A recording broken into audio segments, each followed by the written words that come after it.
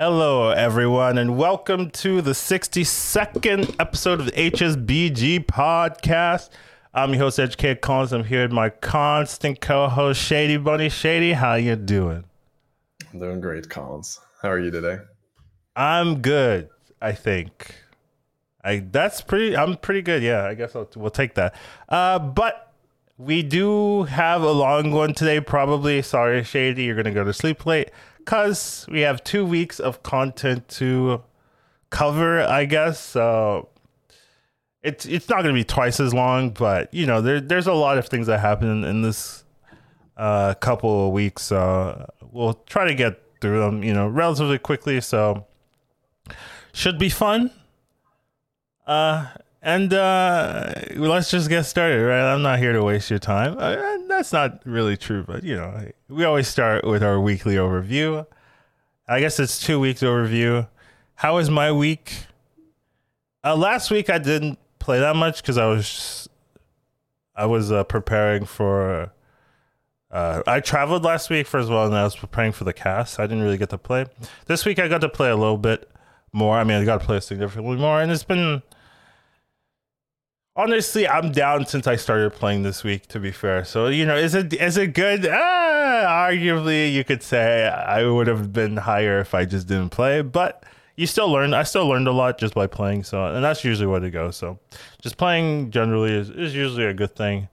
And it's been fun-ish, as long as, well, some of the meta changes have been kind of toxic, but overall, I still think they've been decent. So I've had pretty good fun with it. That's been my 2 weeks. How about you? Mine have been okay. Just a lot of testing. I'm down a shit ton of MMR. The classic. The New classic, patch? Yeah, MMR down. Well, I mean, the first day of Chroma, I gained 500, but it was just because not enough people were forcing it. But it was just. I mean, I guess I've recovered quite a bit now, but I'm just it's been a rough week on the sleep front, so that's mainly it. It's been just not really optimal gameplay. It'll be better soon, I hope. Copium. I'm hearing some copium in your voice, right? It'll be better. This can't be forever. It's only 2 more years, Shady. That's all. Of course, the sleep will improve. Right? Yeah. What else is it going to get worse? It's not going to get worse. Very much could, but let's not be prejudiced. I'm sure things will be healthy. There'll be no problems with the sleep. But overall, that's been our weeks. There's been a lot of Lobby Legends content going on this past 2 weeks, and we'll start covering it. I think the main one would be the qualifier that I played in, right? Yeah, so didn't do well, I would say. Basically got 8th, first 8th, and I could have played better in that last game. I double triple into a double 5 or double 6. I went for double 6 and hit direction and couldn't recover it. Could have definitely went for double 5, right? Beastrin could have went double mama or something like that. Even there were other things on 5. Could have just went safe, right? Guaranteed top 4 really was all I needed, right, to qualify. So just not the best placement from me there, but I do need to just kind of what's the word? Adjust my playstyle, at least play safer. There's every time I say it and I don't do it, right? Maybe I'm too used to trying to high roll, but it's definitely evident in the games that I'm too I'm not enough risk averse, I guess is the word I would say. I'm too willing to take a risk and if I get it I win. If I don't, I just guess. looking for the first place. Yeah. Really hard. Yeah. It works in ladder, but once the opponent people don't die in the qualifiers. That's maybe the one thing. Where in ladder you can kind of assume someone's gonna flounder, and you'll have an early ghost, right? And like here, like if that happens, right, for me, like, oh, early ghost, oh, double six, ooh, I can take the skilling options, ooh, I have that one ghost turn to like power spike into like oblivion, and no one can beat me. Right? But here, like, people don't die, like they don't die. Like, you think, oh, they have 3 HP, they're gonna die. No, they're actually scaling. Like, they're not giving up, they're actually having a comp. And even if they have 3 health, they have a direction, and then they you're just like, huh.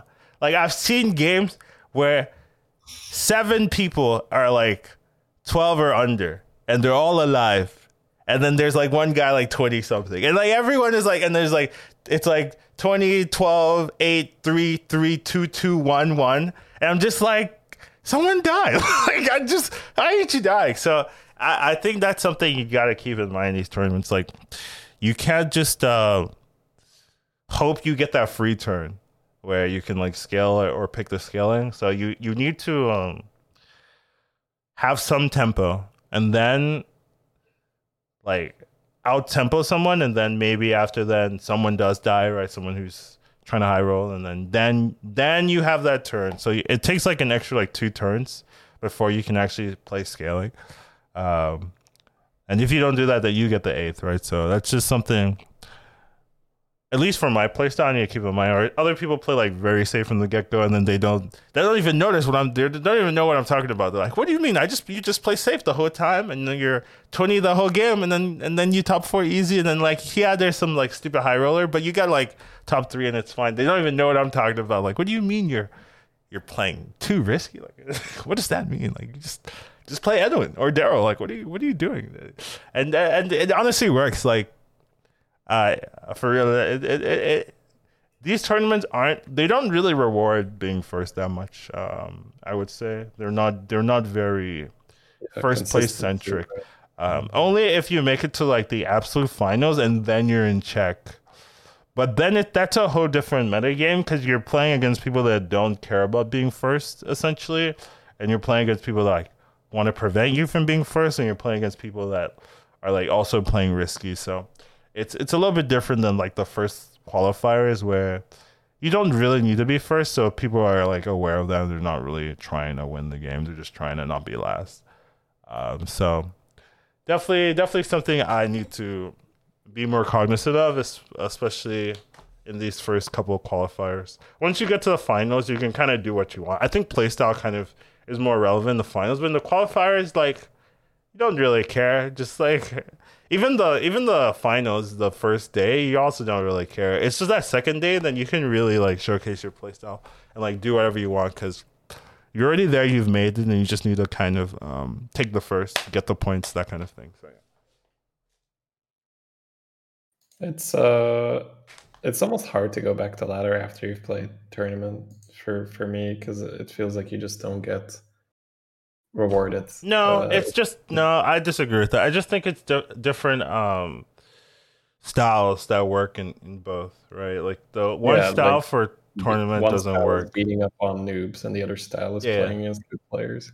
Yeah, exactly. I mean, but you need to be good at beating up for noobs to climb. Yeah, exactly. But I feel like that's sort of the bastardized version, right? Where you're like, I'm going to assume that my opponent doesn't know what to do, and I'm going to try and exploit that, rather than make the play that, I would make if my opponent was a good player. Yeah. The nice thing about NA ladder is you sometimes get semi qualifier lobbies sometimes. Like EU as well, depending on when you queue. But I will be in lobbies where like 4 people are just like previous lobby legend players. And I'm just like, I personally, I'm like, get me out of here.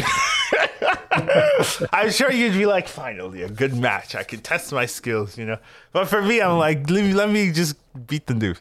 But yeah, it's annoying for me, because I'm trying to climb, I'm trying to make it to the next one, and just these people, like, you can't just like AFK win, like especially like I had this game, like I think I was Sleepy, he was supposed to win, right, and I just like went full scam against him, and I just got him the scam. And I'm sure he was like, how did he win? Like, no, and he's like, fucking calls. Like, and, I beat everyone else, but he's just like actually trying to win.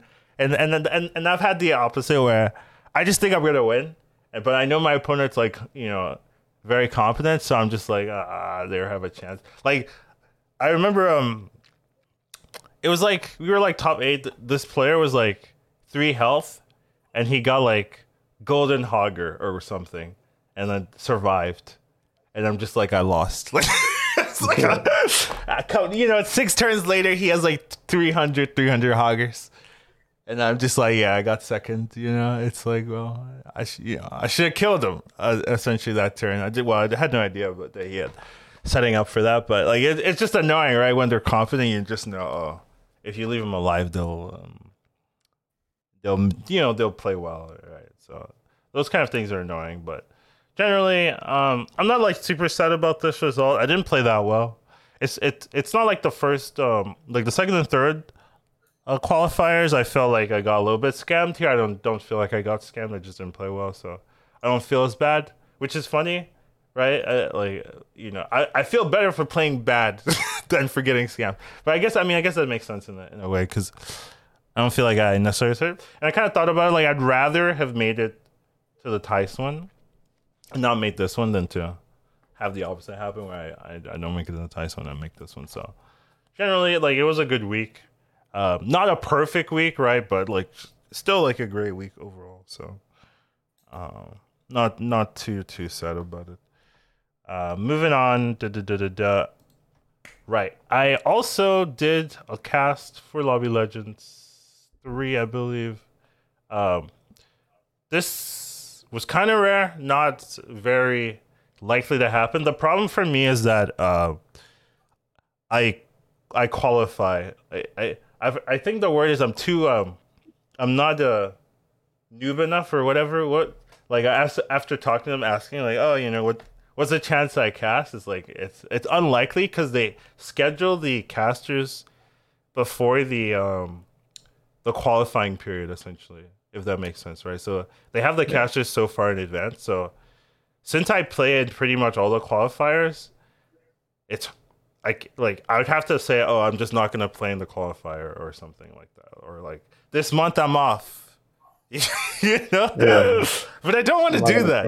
Yeah, I don't want to do that. If I wanted to cast, but fortunately for me, unfortunately for the player, one person had to like declined or no, they couldn't make it like randomly, so they were missing a person, so they needed someone to fill in like really quickly. And they asked me for that, so I was like, "Oh, sweet!" I would love to cast. Casting's really fun usually when I do it. So, had a good time there. It was a little bit awkward because I was traveling. I didn't tell them I was traveling. I didn't like because they listen to the podcast, right? I didn't mention like, hey, this might be awkward for me. I was like, no, I'm not. I'm gonna make it work. That's just a good attitude. Like, I'll just get it done. Yeah, because it's very easy, and I think a lot of people would have that instinct of to say, ooh, I might be traveling, so the mic might not be so good, blah, blah, blah. And then you just like, it doesn't happen, right? Because they don't want to take any chances. But if you're confident, you just say, I'll make it happen. No worries. Yeah, I was worried. I was a little bit worried because I had to like take all my equipment. I had to set up. I can't believe it. I forgot my mic. I know you guys didn't know, but I will tell you behind the scenes. I actually left my mic. I was thinking like, am I so dumb that like I brought everything, but I leave my mic? It's so critical. I was like, what am I doing with like. I thought maybe I came back home and I was like, hopefully like I lost it. Like hopefully I brought it and I like dropped it somewhere, but it was just like sitting in my room. I was just like, no, I actually just forgot to bring it. Like it was the only thing I forgot. So I had to go out, like buy a new mic, set that up. It was actually scary because in the pre-rehearsals, right? Like I couldn't buy a high quality mic, right? Like I just went to like Walmart, but there was no. The Walmart I went to didn't even have electronics. I went to like Best Buy, I think, and I got like some random mic, and didn't have like the plugs for it or anything. Well, I had the plug. It was a USB mic, so I just used USB, and I'm just worried that the sound quality is gonna be bad, so I had to like dim everything, make sure it's not taking all the static and my computer's loud, right? Like that was making like some that was getting caught in the feed, and I had to like dampen the computer. I like put clothes over it, not clothes, but like covers over it. Do all that stuff just to trying to cool yourself down here and get some blankets. just to make it work, because I was like so worried there. But I think like after all the setup, and I have a broken monitor that I haven't fixed or bought, so like every time I'd move or like do stuff and stuff, the webcam would just like fall to the ground. Like you remember that one time? There was one time when my mic dropped because the monitor fell. It knocked over the mic. I had to fix everything up. It was not not the best setup, but I got it done. No one noticed, well, except for the producers and maybe some other random, but. I think overall, like I watched it back just to see how it sounded and all this. Like it sounded pretty good. And Castaway Gia is like so broken. It's basically Cookie Chemist Chroma Wing. Like it's that unfair. Yeah. I guess I'd be the Chroma Wing, and she like just makes everything broken, right? Like that kind of thing.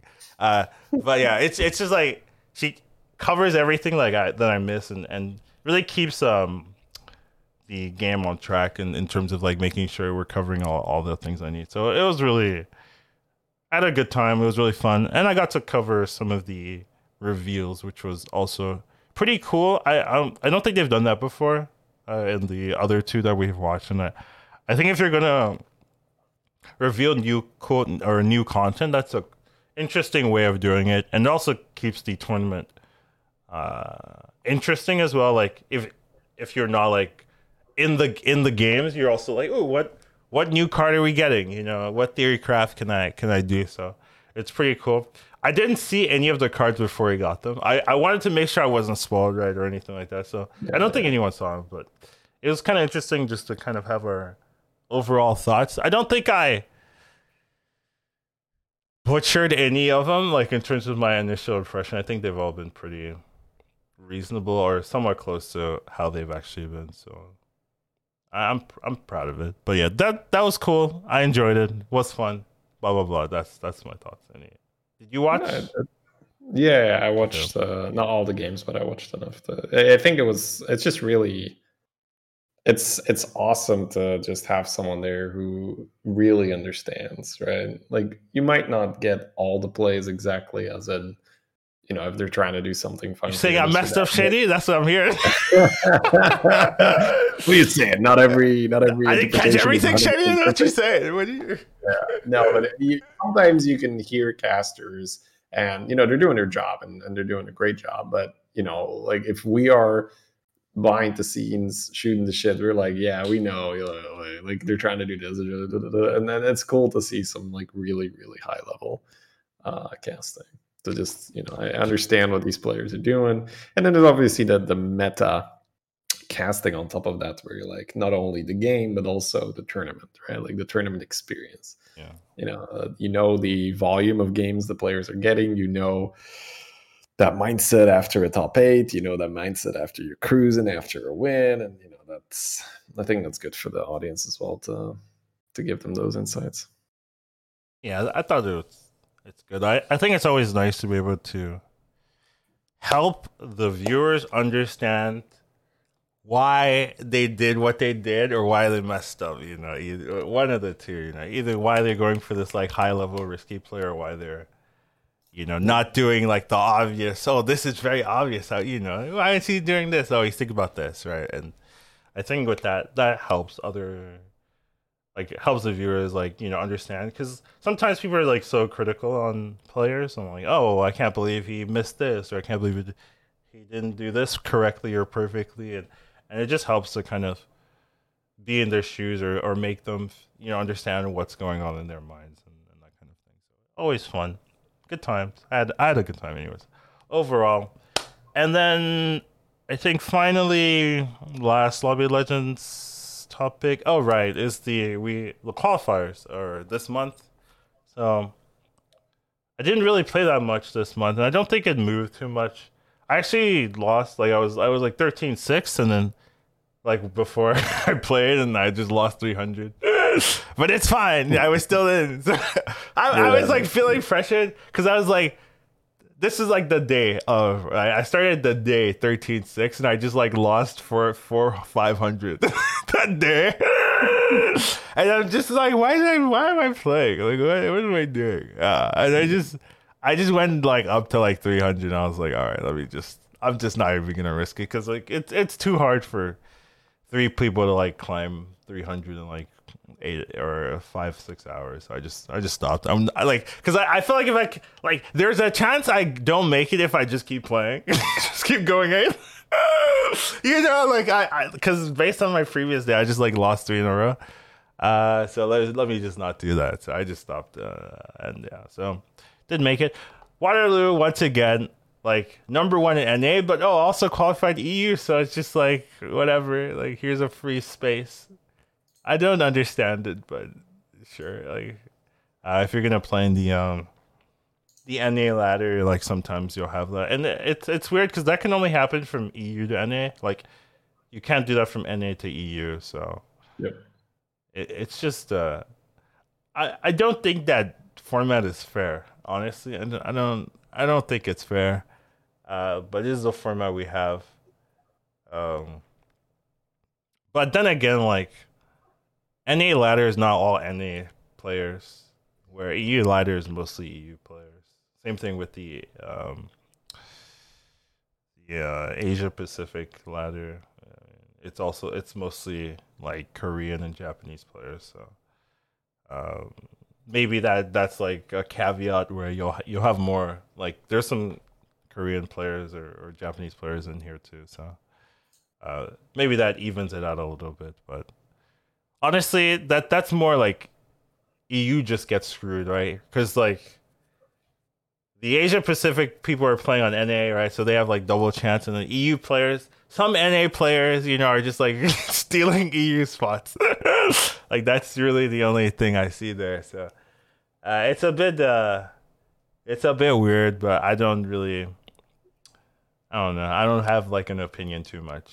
I mean, it's you that would have an opinion more than me. I mean, I'm not the greatest person in that regard to really because I don't care either. Okay.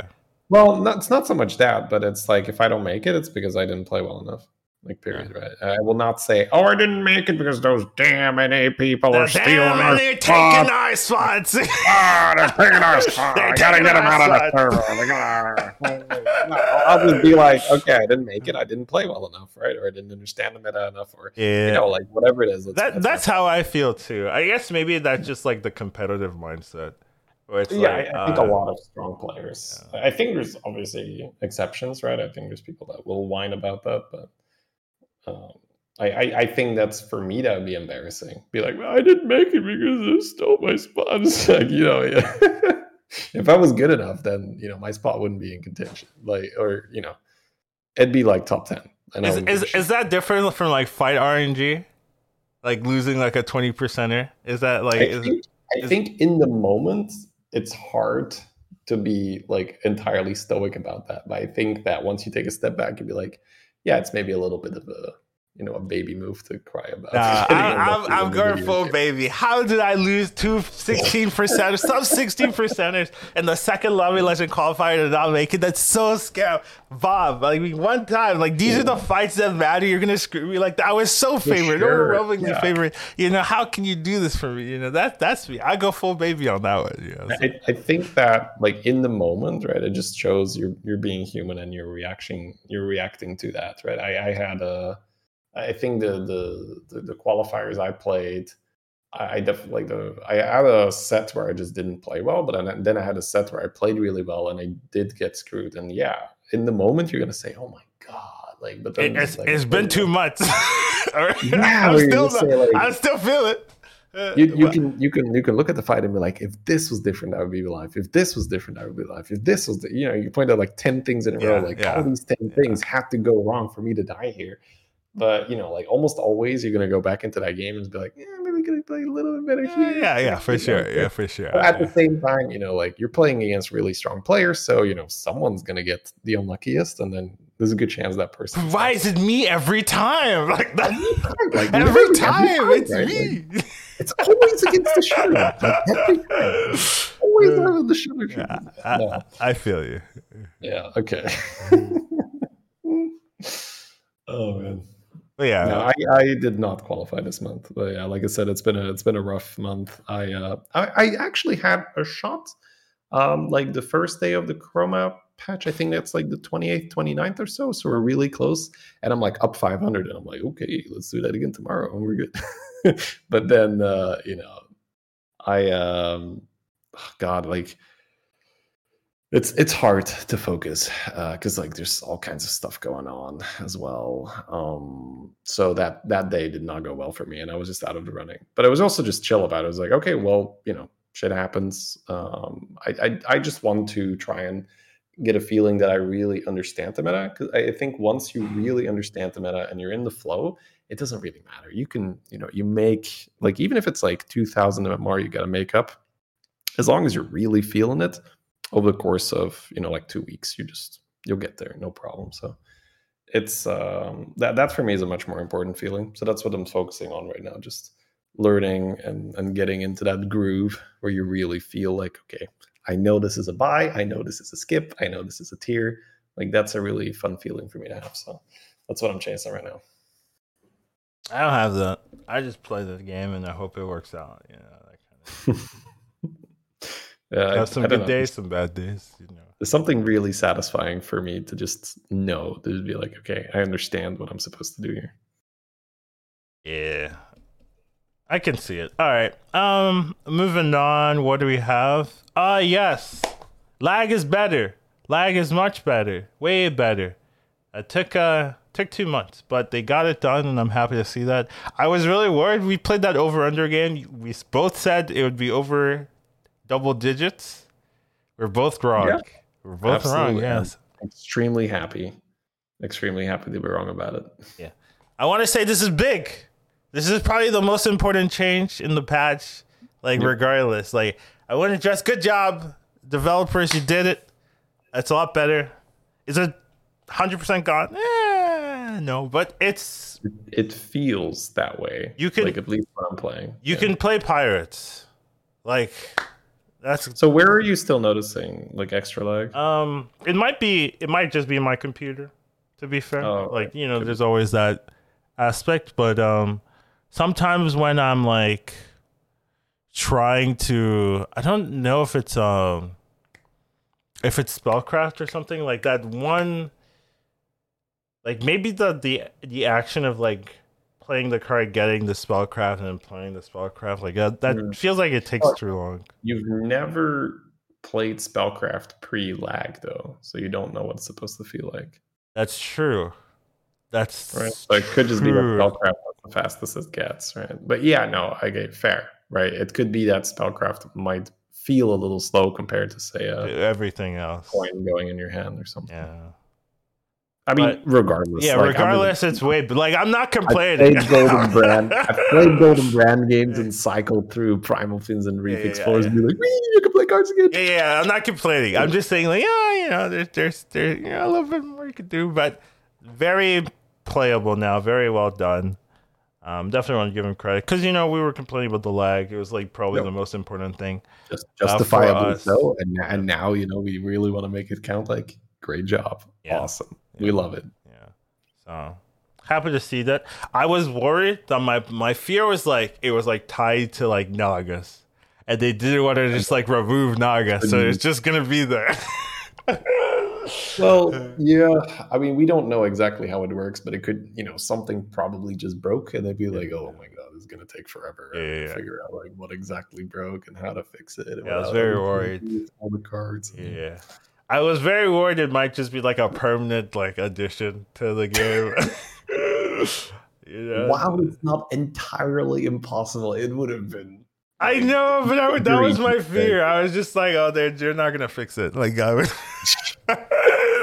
it's just gonna be there. Like, it doesn't cost them money. Like, I'm worried. I've seen a lot of hoggers, a lot more hoggers than before. Yeah, for sure. It's been, 8 p.m. Pirates back on the menu, boys.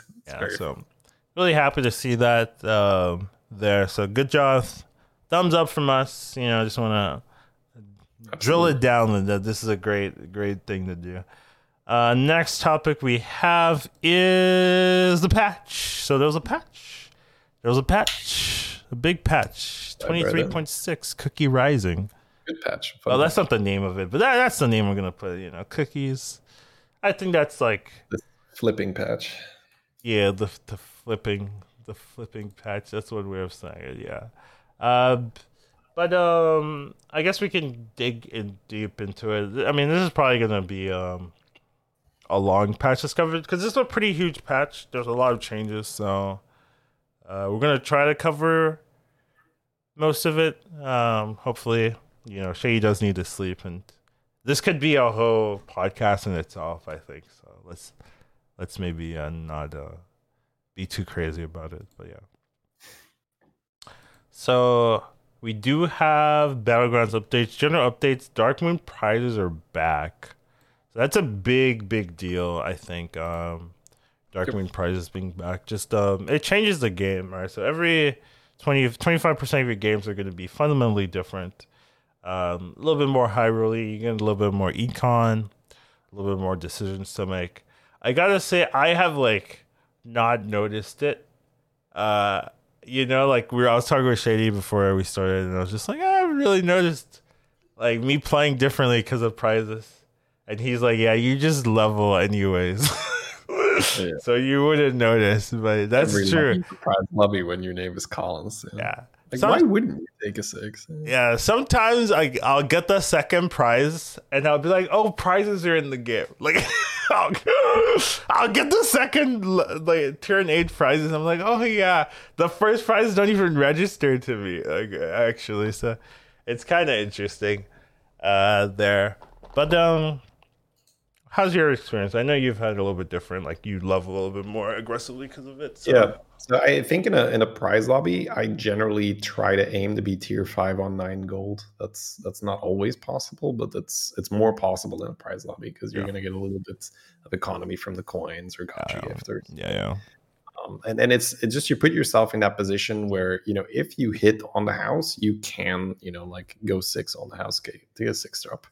Or if you get reduce the cost by leveling by 6, right? Then that one is actually playable now. I'd say it's one of the better ones, right? Yeah, it's very gain 6 gold. It's probably my most picked one. I think, but I've just not seen on the house as much. But yeah, 6 gold is a lot, right? It's a lot, yeah. So yeah, some prizes have been reworked. Let's see if that's detailed in the notes later on. Yeah, it is. Do you want to go through prizes first then? Yeah, sure. Let's do that, right? If we're talking prizes in now, I think there's not very many ones that matter, but this is the good stuff got nerfed. I don't like this anymore. No, yeah. This feels worse than the initial good stuff. Yeah, I don't know why they did this. I feel like the good stuff was fine, but was it too strong? Too good, maybe. I think, especially Ticketus start double good stuff. That's okay, let me just give 4 extra health. Yeah, I guess that is pretty powerful. Yeah, pretty silly.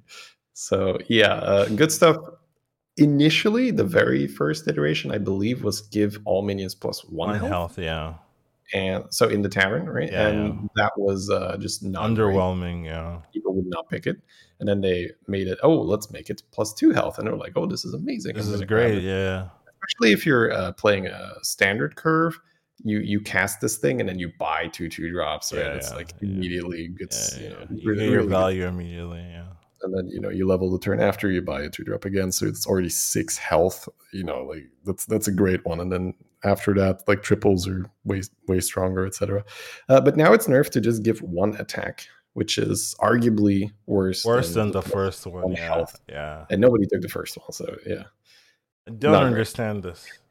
You could call this the horrible stuff or unplayable stuff. What is this? This ain't it, not the good stuff. Yeah, I don't understand why they do that. They just they take things that are playable and they hammer it into unplayability with heroes and minions, whatever prizes. I They mean, just yeah, do with it. good stuff, there's maybe not a lot of leeway to be like, well, we've done one health, let's make one attack? Question mark. So, And it's gonna be 2 attack. That's the next upgrade. yeah, that's the good stuff life cycle. Okay. 2 attack, and then that's maybe too good, and then What about 1 attack, 1 health? Is that crazy? +1/1. Yeah, That sounds that's better probably- than yeah, that sounds that's a better than flag. 2 health, right? You're putting a flag on the shop, right? Yeah. Anyways, the next one is Collins' favorite one. I'm still a rat in a cage. Yeah, I'm still bad. Like, whatever. I don't. You like this now? Cookie Chemist, right? So there's a special. So with some heroes, right? Especially. Okay, so we need to get into the other part, but I'll come back. Talk about Cookie. All right, so like, let's say if you're playing a Drekthar, or you're playing but the Drekthar doesn't need this. I mean, I guess with Drekthar, it doubles the fucking attack. Okay, yeah, but Drekthar is already stupid, even without like this stuff. Like, no, but this gets you going, right? This gets you going. Okay, sure. Whatever. I mean, how is doubling the attack for Drekthar not relevant? Yeah, I'm saying like Drekthar, if you're in a position where this is fine, you're already doing good. You know what I mean? Like, no, I don't think so. Really? Like, okay, but you can go from like what? Like you have maybe 12 attack, and then you add 2 more. That's 14, 28. 28, right? Yeah. Then like that's a huge difference. Like I have 12 attack or I have 28 attack. So I'm just saying like, all right, whatever. And this also allows you, like, you can take a snapshot with this because you can throw temporary buffs on your unit with, say, Spellcraft, then double it, then move it, then cookie it, right? And you snapshot it that way. So let's say you put in the 8 damage from the archer, that turns into 16 health permanently on the minion. Well, it's 20. Well, sorry, that 8, right? That 8. Yeah, so that's only one archer. Right? But you're getting the plus. Oh, I guess you don't. Okay. Yeah, I'm just saying like that one archer is like 16 health. Yeah. 16 attack, like, which is insane. Yeah, but you'll cookie, right? So essentially, guys, a new minion was printed. We're going to talk about it. It's Cookie Chemist. It's an old minion, actually, but it was never in Battlegrounds. It's an old standard minion. I remember playing in Arena. Got my Arena days. Yeah. Played it a lot in Arena. Good Arena card as well. So this card switches the attack and the health of a minion. And the way how it works. Sorry? Unless you have a brand. I know. If you have a brand, I'm throwing in nonsense. But it matters. It matters, right? Like with a brand, it's just pure stat laundering. But we'll cover that. So I would say the main thing you need to understand about why Cookie Chemist is such a game-breaking card is that anytime you switch the attack and the health, any type of temporary buff becomes permanent. Yeah. So I brought up the Drekthar example here with I'm still just a rat in a cage because so what can you do with Drekthar? Let's say, we bring up that example. I've got a 12 attack minion. I now put in Archer on that minion, so that's plus 8 attack. We have a 20 damage minion. I now play rat in a cage. We go up to 22. We double it. We go up to 44. I now use my Drekthar ability to put 44 temporary attack on a unit. I now play Cookie Chemist. That unit now has 44 health, and that's permanent. So every time you roll a Cookie Chemist, you just copy your highest attack minion and flip it, and it now turns that attack into health. And like Collins mentioned, if you have a brand on your board, it goes to health and then back to attack, and then the high attack will be permanent. So especially if you're flipping this to a Hydra, using it with a brand, or just playing 2 chemists, we'll just give it like 44 attack permanently, or however much the max is you can manage. Which is why I said that's relevant for Drek. That is relevant for this. So all right. A pretty good prize. Yeah, good on Drekthar, 1 hero. So basically irrelevant. Now it doesn't matter. What? This is good on 1 hero. Who cares? But yeah. Well, I played it a lot in Chroma Stone as well, of course. Right? Sure. Chroma Stone was dumb. So this is another thing. When did you want to cover this? By the way, talk about the Chroma Wing. Like, was that a specific topic or not? Yes. In the patch after this, where they remove it, all right, I have a picture of Chroma Wing in there. We will cover the silliness then. But you can cover it at any point, Leon. There's no I think listeners can put 1 and 1 together, right? So for anyone who didn't play, Chroma Wing can get a lot of attack, and then Cookie gives it a lot of health, and that obviously leads to some very problematic board states, especially when poison is out. It was so hard to catch though. I'm not surprised that Blizzard didn't like notice that was going to happen earlier. All right, next prize is Great Deal. The old Great Deal used to discount the cost of the tier by 3 for every turn. It was really bad. You basically no, like you still okay. So when buddies were in, there was this strategy we take on buddies. You got this early, yeah, and then it's good, yeah. But like you know, there's no buddies. Yeah. Anyways, now it's just reduce 6 straight up, which is great. Yeah. Like this gain 6 gold. Yeah, 6 gold that turn, lots of tempo. And then Bouncer is now 6/6 in taunt instead of 5/5 in taunt. That doesn't really matter. Yeah. Bananas is now it can spawn big bananas. I feel 50% chance. So no specific change there. Maybe they just change the odds. All right. So I have seen this nutty with the at this right. Like that's not fair. Yeah. That's not fair at all. That's so not fair. And you have Brute on the board or something. But yeah, this with Atissa is not healthy at all. But anyways, whatever. Peggy, right? Peggy as well. Peggy's as well. Bonk, so +10 minimum, right? And then you just start banana. Another one that got changed was Big Banana. This is a tier 1 prize, and it now adds 2 bananas to the hand. But those bananas are also subject to the 50% roll, where it can be a so it's like +3 wherever you want it. Yeah, if you high roll, it's 2 big bananas, so that's pretty sweet. Had that happen earlier today. I was like, "Ooh, nice. Must be nice." Yeah, easy win. I get the 2 small ones. Let's see. And then a brand new prize, which is a tier 3 one. So that comes out on turn 12. And this one is a Yogg spin the wheel thing outcome, right? Yeah. It's steal all the minions in the tavern and then refresh it. So what that means is you just buy out the whole shop, and then you don't even have to roll away an empty shop. You just get a whole new shop offered. It's like +8 gold. It can be outrageous, right? Because like you may have a brand, you might get battle cries. Like this could give you something that you wanted to buy anyway, and it's just usually my issue is like I already have a full hand. Like that's no, I'm just like multiple times have I been like my hand's already like 6 cards. Like I can't. I'll say again, that's a call. I've had this situation where I can't even play it. Like I have 9 cards in my hand. Like I have to like sell, roll, waste a gold, buy just to even try. Like you're bad at me. I have to spend my gold to get all my free gold afterwards. Yeah. What a terrible prize, really. That's been my issue with this card. So I've had like mixed results, but I do think the card's very good, right? The first world, yeah. I rarely have too many cards in my hands where I can't play this. Yeah. All right. Anyways, that's the Dark Moon prizes reworked. So then you guys are up to speed. Yeah. The only one that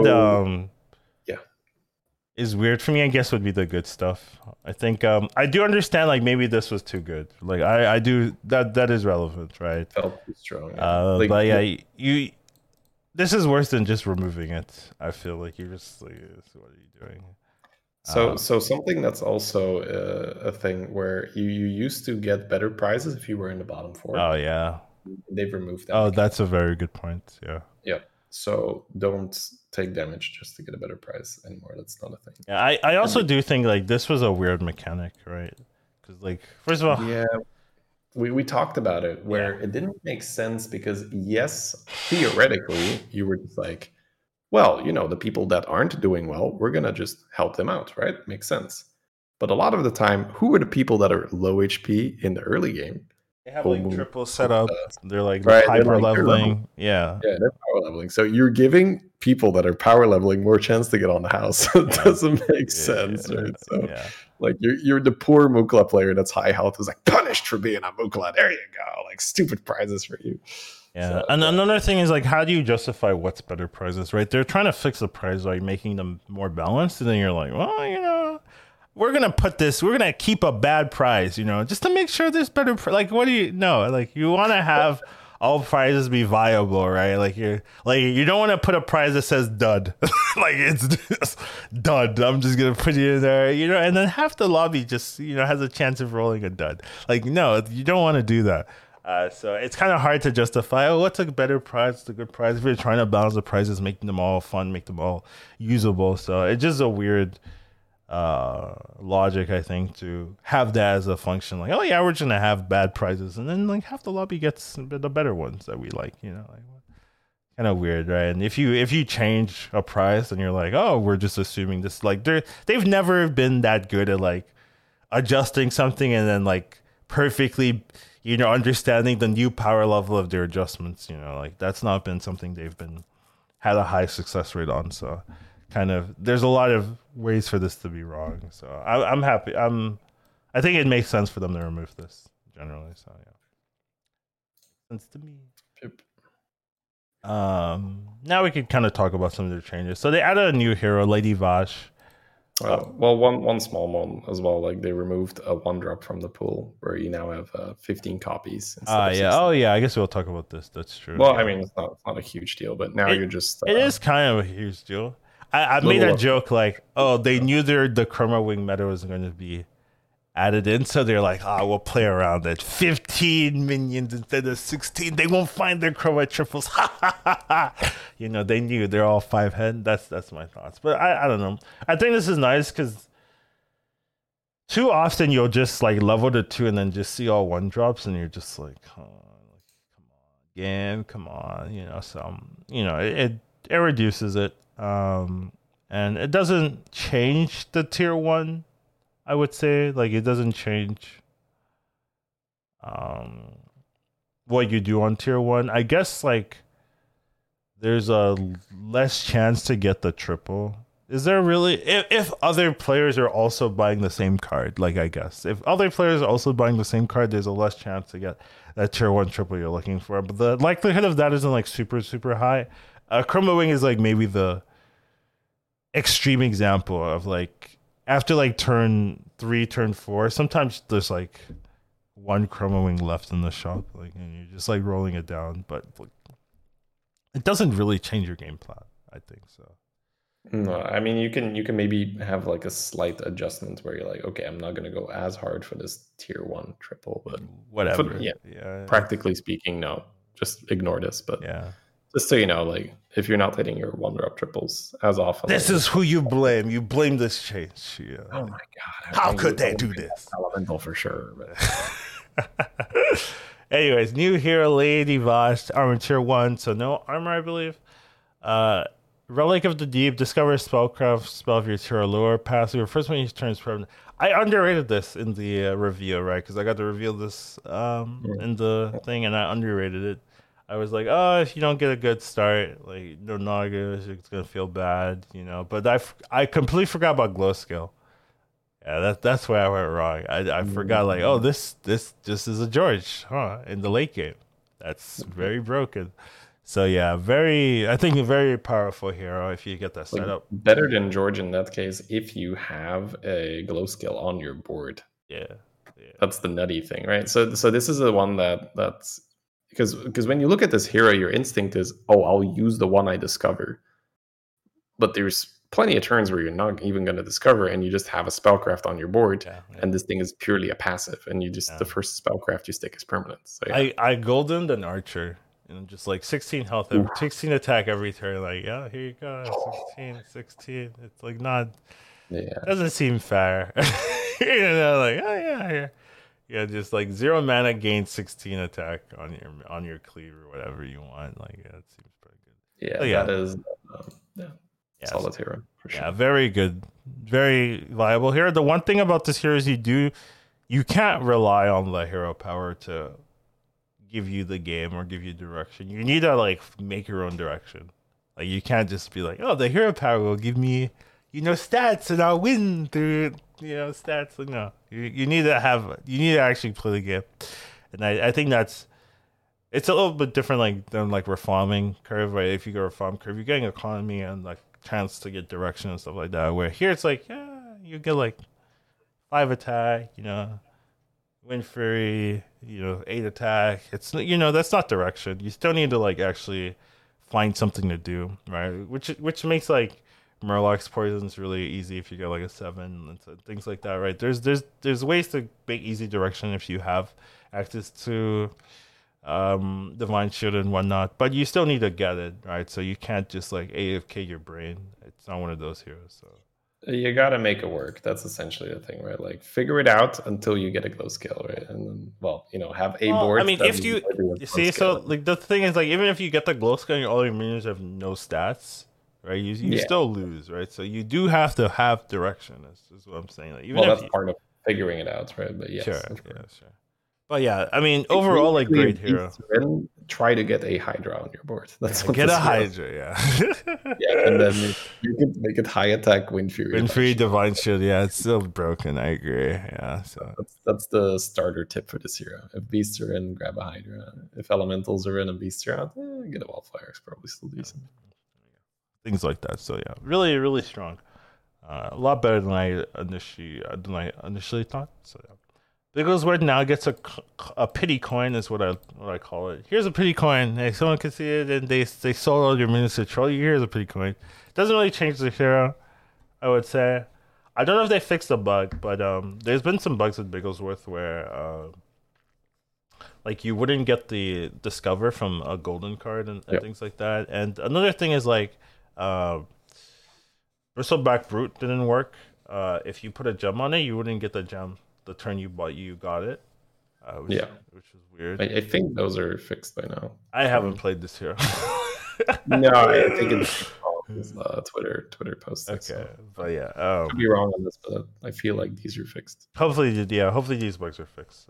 They didn't put that in their bug fixes, which is weird, right? So I think it may have been fixed on a prior patch already. oh really? Okay. But we are both not really cat enjoyers, right? So I am a cat enjoyer, but I just don't. Okay.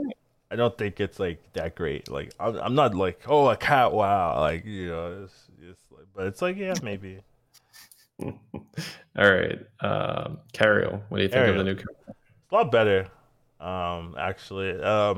The numbers work out really well for Cariel. I would say I think that's the biggest deal. Like you can easily have 2 minions, right, while you're tier 1, and then and then you can easily have 4 minions when you level to 3, and then buff all 4, and then if you want to stay and keep leveling, right, you can level to 5 and stuff. But you can like level to 5 hero, and then hit all things if you like stay on for a turn or two. So the numbers just work out really, really well for the hero. And the one thing is you have to be, or not have to, but you want to be buffing things you want to keep, right? So like divines are really good, trickster really good.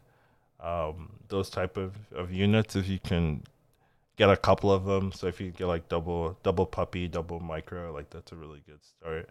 And then you're just like buffing those up, and then have the pair and things like that. So yep. So the new Cariel hero power, right? So the first one was buff 1. Now the first one is buff 2. Yeah, so the double second power. one is buff 4 instead of what was Buff even 3. the second one? Buff 3. Yeah. And then the last version is instead of buff 5, buff all. Buff all, yeah. And this is one of those changes where, yeah, like it's not like, oh my god, Cariel feels oppressive now, right? It's like, oh my god. This is what it Cariel. should have been originally. Yeah, so I think they're really going into the right direction because we're going to see another rework with Guff as well. And I think with these stat heroes, I'm totally fine if they're like a little bit more liberal with that at the start and then scale it back if needed. I'm surprised Pyramid hasn't been touched. I'm going to throw that in there. Like, what? I thought they would nerf it. OP right now. It doesn't feel, but it's still very good. Like, it's still very good. I'm happy with that. Like, okay, so but in high elo, right? The stat heroes need to be real good, man, to pick it over. I guess. I'm just surprised. I'm surprised. I like it. Because it's a lot. I'm sure like the stats for Pyramid at low MMR is like probably oppressive, right? Like yes. So this is the point I was getting to. It's like maybe a selfish thing. I feel like for high MMR, you need to make stat heroes really good to make them pickable. Yeah. But then the problem is it's very easy to get value from a stat hero, right? Like with Guff, you press the button, your board gets buffed. With Cargo, you press the button, your board gets buffed with Pyramid, right? You can make a high health minion very easily. And let's say like like Shudderwock would be an example, like a toxic example of a hero that, in lower MMR probably does hardly anything, and in high MMR it's hilarious, right? Like Shudderwock spellless. If you look at low MMR, I'm just like, get me out of here. Shudder is so disgusting. So for like in an environment where obviously it's not Shudder, but let's say a Maiev, right? A Maiev would be like a reasonable Shudder where we pick Maiev because we're pretty confident that we can make a 6-drop with that, and then like you give a good player a 6-drop, you get some direction, you get the ball rolling, and they have a good game. And it's probably in lower MMR, it's a bit easier, for people to not really make the most out of that, or to make some mistakes in the early game and they don't get the triple and they die early and the hero just feels bad. So a stat hero is going to feel way better. So that's why like it's maybe a bit selfish, but I love where they're going with this. And I am afraid that we're going to have to like give up some of those stat heroes where it's like, okay, it's too good in low MMR, we need to nerf it. So that, but for now I'm loving it, right? I'm loving the Carrier buff, I'm loving the Gov buff, I'm loving the Pyramid buff. Like now I can actually play these heroes without feeling bad about it. Yeah, I haven't played Guff, but I'm sure you're gonna talk about it. I'm gonna be more confident, like playing the hero. I'll be like, okay, that's pretty good shit. Yeah, all right. For sure. Yeah, I think I've got 2 firsts and a second with my 3 Guff games. So that's great. Legit. Yeah. All right, Drekthar. You can now target minions in the shop. Another thing is that it picks the it will buff based on including the shop now, which is a big deal. So for the first 3 turns, it's great. That's amazing. You start with a Weaver, you copy the 3/1 gem board. It's like I have a 3/3 Weaver. Nice. It actually makes so much more sense because before you could you buy something that does nothing, right? Yeah. You need minimum 2 minions before this. It's just so weird. So I do think that makes sense. Yeah. If you go 2-on-2, you don't have hero power until 2-3, right? And then even then you need to have minions that have different attack. Like if you get 2/2 power minions, like it still doesn't do anything. Great. So I do think that makes sense. You go ahead. The weird thing is, once again, Cookie, right? It kind of breaks the balance of this card. I know that it's already out there, I'm pretty sure, and it's probably going to get fixed, but it works on Magnetic. I know, and that's the other thing. And then Magnetic that it works on is like so busted because you just too easy, right? Like let me put an extra 20 damage on my Deflecto bot. Let me just put an extra 50 health on my Deflecto, like every turn. Like what? Yeah, what is that? What the hell? Yeah, every time you roll a war, you're like, ooh, I just doubled the attack of my highest attack minion. Great. Yeah, because that's how they read it's exponential. Because you start with 20 and then you copy another 20, then you have 40, and then you copy another 40, and then you have 80, and then ridiculous. You copy 80 and 160. So like with Drek, that's still that's really dumb, right? But Vander, it's with Vander, it's like, oh, well, just add 80 health to my board, no problem, Magnetic. What is going on with that? Like, it's not valid. Like, I'm pretty confident that's a bug because we saw the same with Spellcraft, right? With Spellcraft, they were like, okay, we did not intend it to work on Magnetic, so we fixed it now. So whatever happened that allowed Spellcraft to make Magnetic Spellcraft permanent probably happened here as well, and it slipped through, and probably next patch it gets fixed. So for anyone listening who wants to, use some dirty scaling tricks, both Vander and Drek, when mechs are in, it's very easy to make big minions. Yeah, it's not healthy. So hopefully that gets changed. Same thing with Cookie. Like Cookie still has that same problem, but it's less like it's harder to do. We're gonna get to that, right? Yeah, we're gonna. I'm making sure we're getting through that for sure. Yeah. Guff, here you go. I haven't played this hero, so you lead the way. Okay, so when Guff was originally released, I believe it was 1 mana plus 2/1. Yeah. Now that is probably better than we have right now, but this is 2 mana plus 3/2. So, because when Guff was released, it was like the highest win rate hero across the board. Yeah. So it was a little bit too easy, and there are definitely some problems that occur here. So I'm not a Guff expert. You've played 3 games. Come on, like it's fine. Okay. It's fine. I'm I'm pretty much the world's leading expert on Guff. I mean, you've played more than anyone else. So the old Guff curve, if I remember correctly, was we buy a minion, then we go 2-on-2. Yeah. Then on turn 3, we buy a two hero power. Yeah. And then on turn the 6 gold. 6 gold, you level hero power. You level hero power. See, that's the problem we run into with the new Guff, because I think the rest of the curve is the same. But then you're on that spot. So if you started with an alley cat, or you started with a Sally or so, then that's where you can sell and still level. So there's where the power play comes on. You need economy. That's where you have the token. But I still do okay by just tier not hero powering. But that's why in prize lobbies, Guff is pretty sweet, because you can get the economy. Okay. Yeah. So prize lobby Guff, very consistent. You either start with a token or you get economy, and then on the 6 gold turn, you level to 3 and you like coin hero power. But it was okay for me, even in the one game where I started with no economy and I just leveled there and skipped my hero power. You do lose +6/+4 on those. That is a lot. That is a lot, yeah. Absolutely. So then the turn after that, it's 7 gold to tier to 4.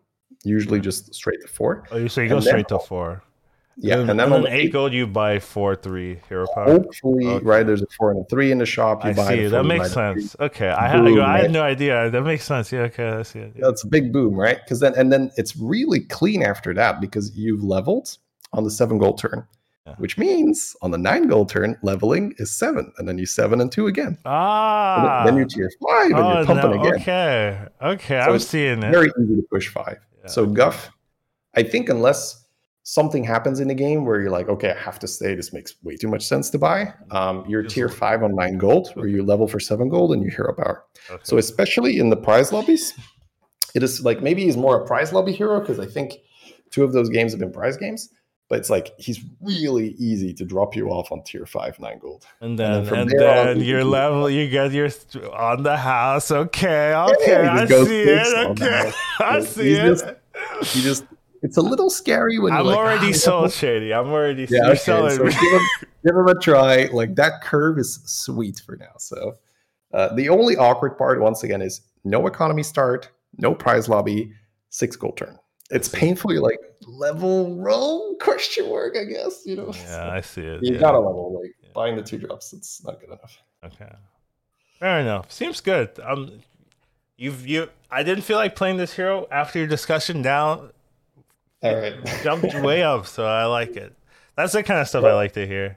Where it's this is why I'm scared that it's probably going to be too easy to do well on low MMR, because they won't know the curve. They won't. It's you said this. This is what you're telling them too much information. This is what I'm talking. At some point, they're gonna have like a 1, 2, 3, 4, 5 on their board, and just like hitting that button, that's kind of like you got like an Atissa scaling already, right? Yeah. So it's like that gives them direction anyway. So I think low MMR is still gonna be too powerful, because that's so good. Pretty interesting. Sorofang now has now stackable, right? That's the update. Yeah, so you can now stack this hero power if you really want to. This was good in Chroma, but now that Chroma is gone, it's a little bit weirder. The thing is, Cookie's still in, so you can like give something 6 attack and flip it, and you can still play this in mechs and whatnot, right? If you just give mechs high attack, so still has a lot of armor as well. I think is in the lowest tiers, so I think it's especially for me, it's one of those like tournament picks where you're like, mechs are in. I'm just gonna like bunker down. I don't think this is suddenly like an awesome ladder hero, but you could take it, right? Like, it's more like I'm not too happy with the alternatives. Mechs are in. All right, let's make some big deflectors and stuff. Stack this for 3 turns. Buy like a like a 27 attack Hydra or something. I don't know. I have played this with Chroma, and the stack into stack Chroma wing that was disgusting. So I was just like, this is pretty easy to make a big Chroma wing with this guy. Yeah, I can imagine. Annoying. Fell off a cliff after the Chroma. Pretty good until then. Syndergaard not getting a functional change, so you don't really need to talk about it. But you know, just text change, whatever. Yeah, whatever. Sneed. All right. I'm so not happy that they're trying to make this viable. Like, just delete the hero. I know, like they okay. I wanted to talk about this, but they recently said that they don't want to delete heroes because people bought skins for the heroes, right? And that would be a disservice to them. Like, and I think that's fair as well. Like like part of what I also wanted to touch on, but we'll see. I'll probably save it for the end of the podcast if at that point I still feel like going into it. But it's just the more the business side of it and how it's just it makes sense because I think it was Abar who yeah.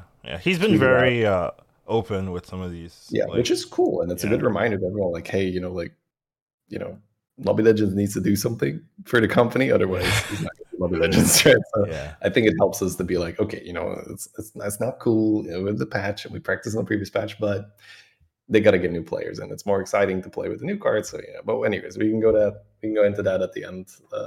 You touched on the reason for not removing heroes, right? Which is some players may have purchased skins, and they're like, "What? I just bought like my Pyramid skin, like is a good example.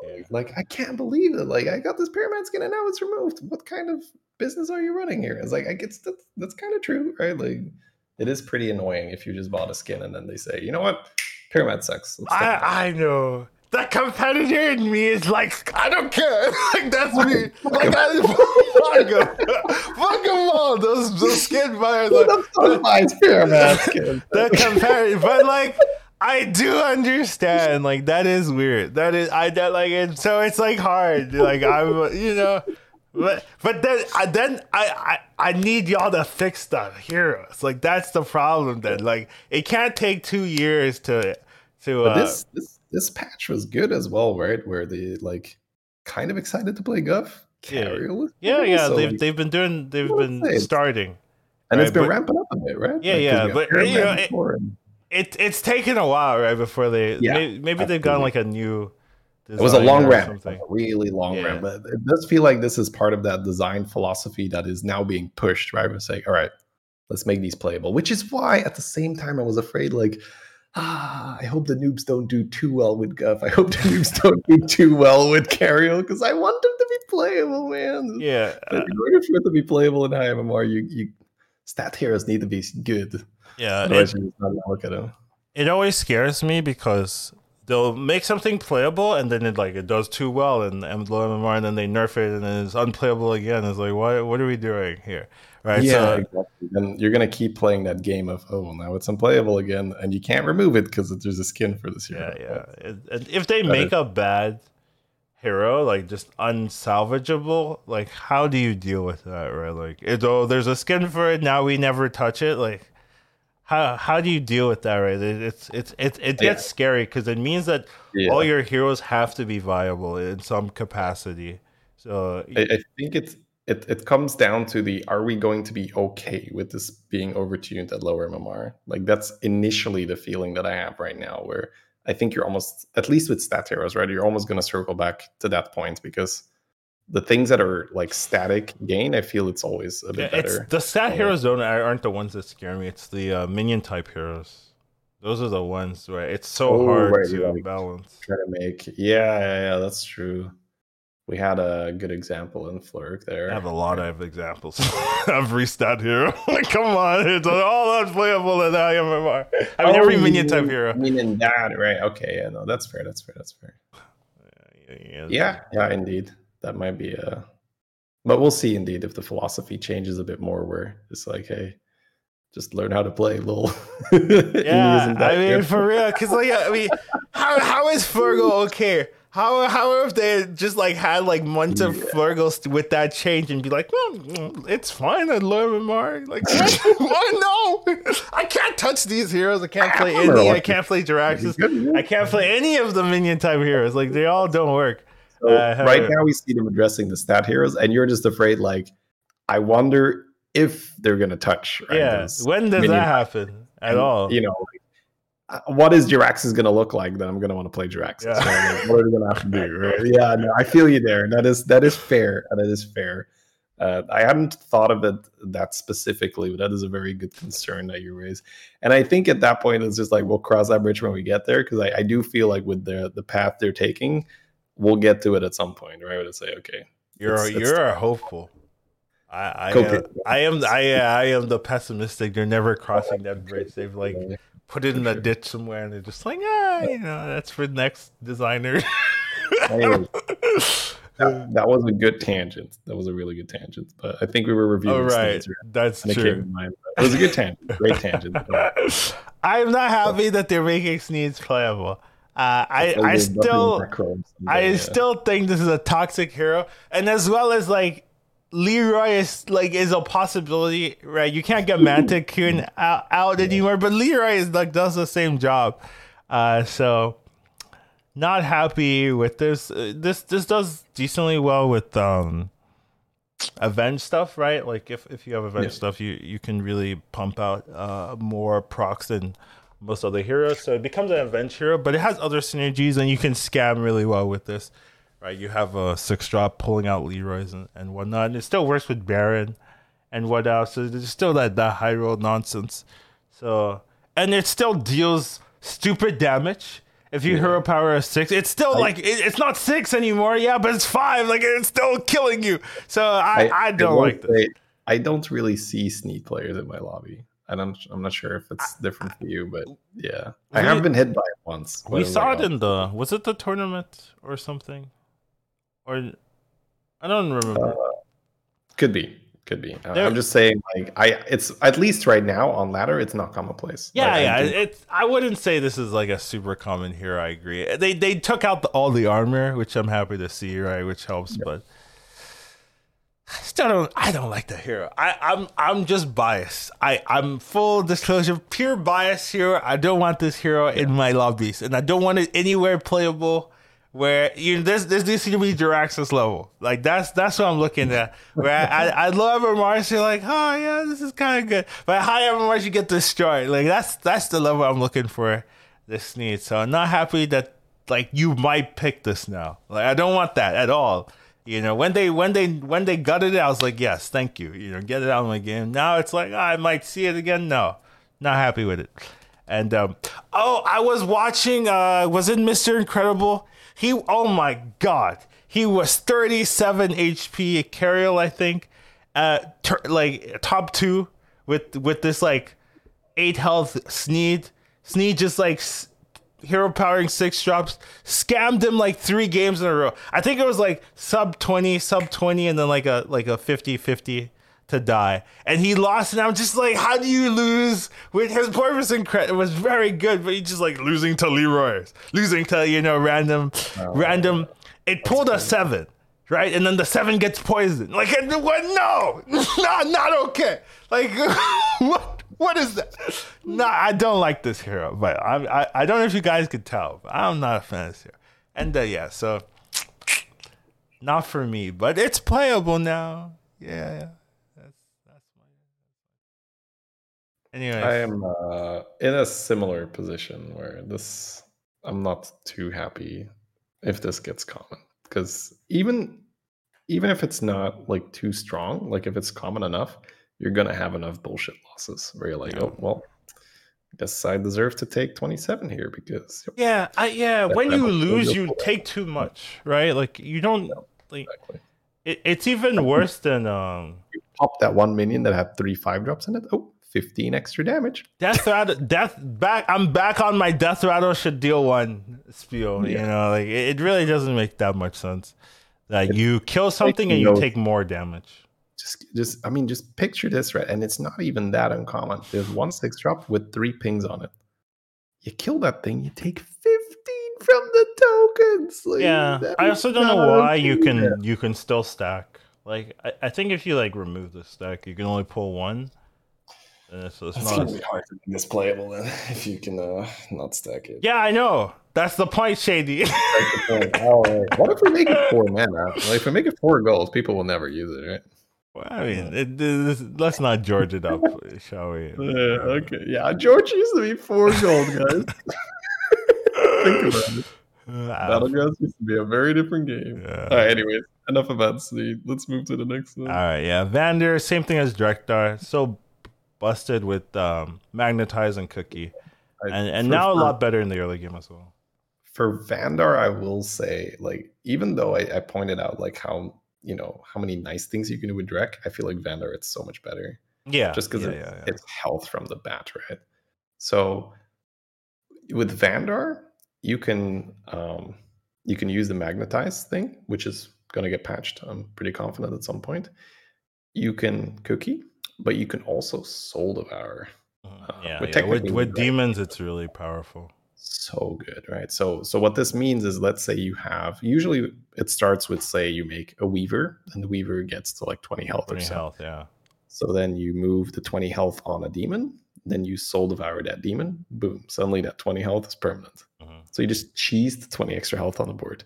And when you have, I had this like screenshot that I don't think, anyways, it is this beautiful screenshot of like a 9,000 health Taragosa, 5,000 health Parrot, 1,000 health Trickster. It's really disgusting.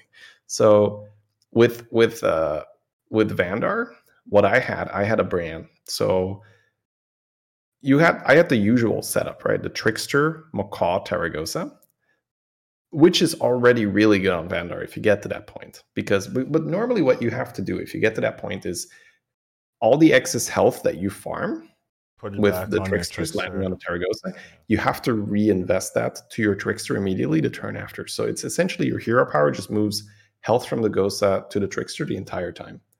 But because of Cookie and with Bran, you can make that health permanent. So then you can make your Parrot high health. So now your Parrot isn't dying and it keeps farming. Like that's probably the most broken thing. Like you get a 2,000 health Parrot, 2,000 health Trickster, 2,000 health Taragosa. If the next opponent does not have any poison, like your Taragosa is going to be like 20,000 health at the next game, because if everything has low attack, you're not killing anything. So you're not killing your board. They're not killing your board. Parrot keeps farming. So the fact that you can make the Parrot, the Trickster, and the Taragosa in the thousands means you're going to go like the 5-digit health Taragosa the next turn. And then the next time you hit Cookie, you're like, oh, cool. Look, a 20,000 health Trickster. It's just disgusting. So, like, this is a 20,000 health Trickster, no problem, right? It's like, I don't see anything wrong with this. So, yeah, it's very, very, very broken. If Murlocs are out and demons are in, do yourself a favor, play some Vander. I've got like 2 firsts on this guy. No, don't do it. Don't play. I don't want to fight these people, Shady. Like I don't think you understand when you're telling people. I don't want to fight these players. Okay, like this is not my goal of this podcast. I'm a Vander enthusiast now, like have people trolling me with these board states. I killed Senior with the Taragosa board, and literally the next game he's Vander. Just like. I love it, right? Not to say that he didn't know it, right? But it was just funny, right? Like, I mean, sometimes you need to get killed by something and be like, you know what? I want to do this. You know what? I've had that happen where someone kills me or something. I'm just like, you know what? I'm playing frog. I'm leaping, yeah. All right. Anyways, that's my little Vander rant. Yashiraj gets a nice little buff now. Even if you hero power, you get the minion. That's a big change, because you're getting the minion of the tier.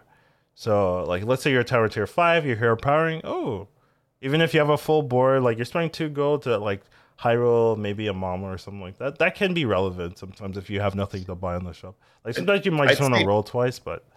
I mean, okay, fair. There are applications, but I would say this is not going to move the needle on Yash, where it's not really going to, at least in my opinion, it's not going to improve the win rate by that much. Because it's just the amount of time. I mean, it's.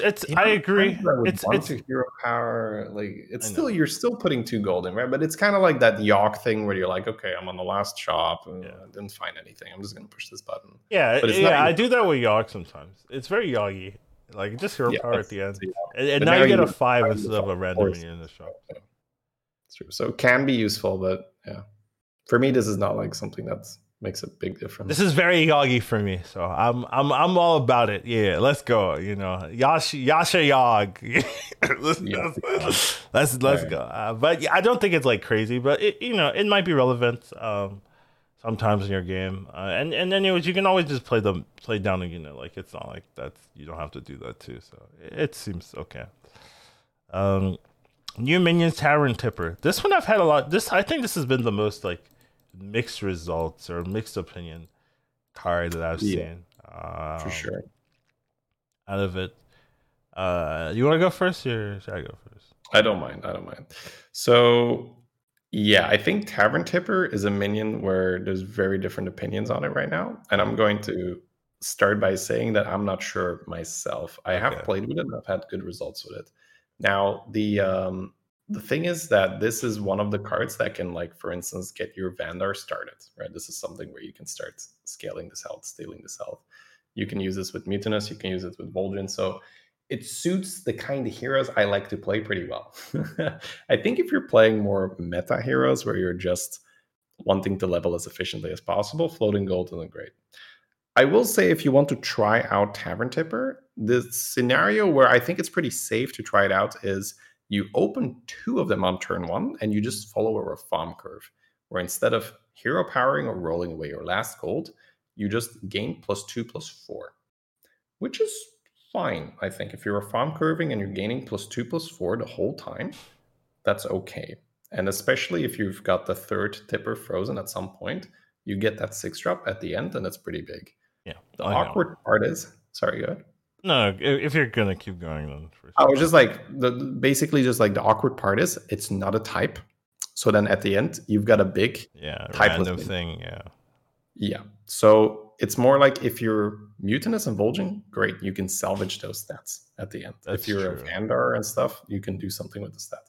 So if you're a hero that can then utilize the Tipper at the end of it, I think it's solid. I think without it, it might indeed be a little bit of a bait because you have invested quite some gold into a minion that you don't really want to keep. Yeah. Okay. So I think this card is actually good, but if you don't have 2, don't bother. You need to so you either need to like roll double 2 in the shop, or like you're playing. You're thinking about like going warrior or Jeeve or something, and then you get too early, and then you're like, okay, I'll go reform for this because I do think you need to reform it. So another thing, you can't do this on every hero. You have to be playing a hero that doesn't have like a 1 cost ability or any ability that you want to be using early or anything like that. You need to like waste gold. So if you're playing like reform, you can't reform curve with this card. Funny enough, like reform, you can't reform curve with this card. You need a hero power to get your gold. But if you're playing like just some random hero that doesn't have like a passive or anything or whatever, you can actually just use this. And I actually think if you get 2, and better yet, if you can get 3, it is a 1-drop. So even if you don't have the 3rd one, you can just randomly see it. It is pretty nice, right? You get like a 6, like a 6-10 or like a 7-12. Like that's actually a lot of stats to have early. It just allows you to level safely. So I do think best case scenario, you need to triple this into a 5 or a 6. Most of the time you'll be healthy enough to get a 6 because this will heal you in the early game for a bit.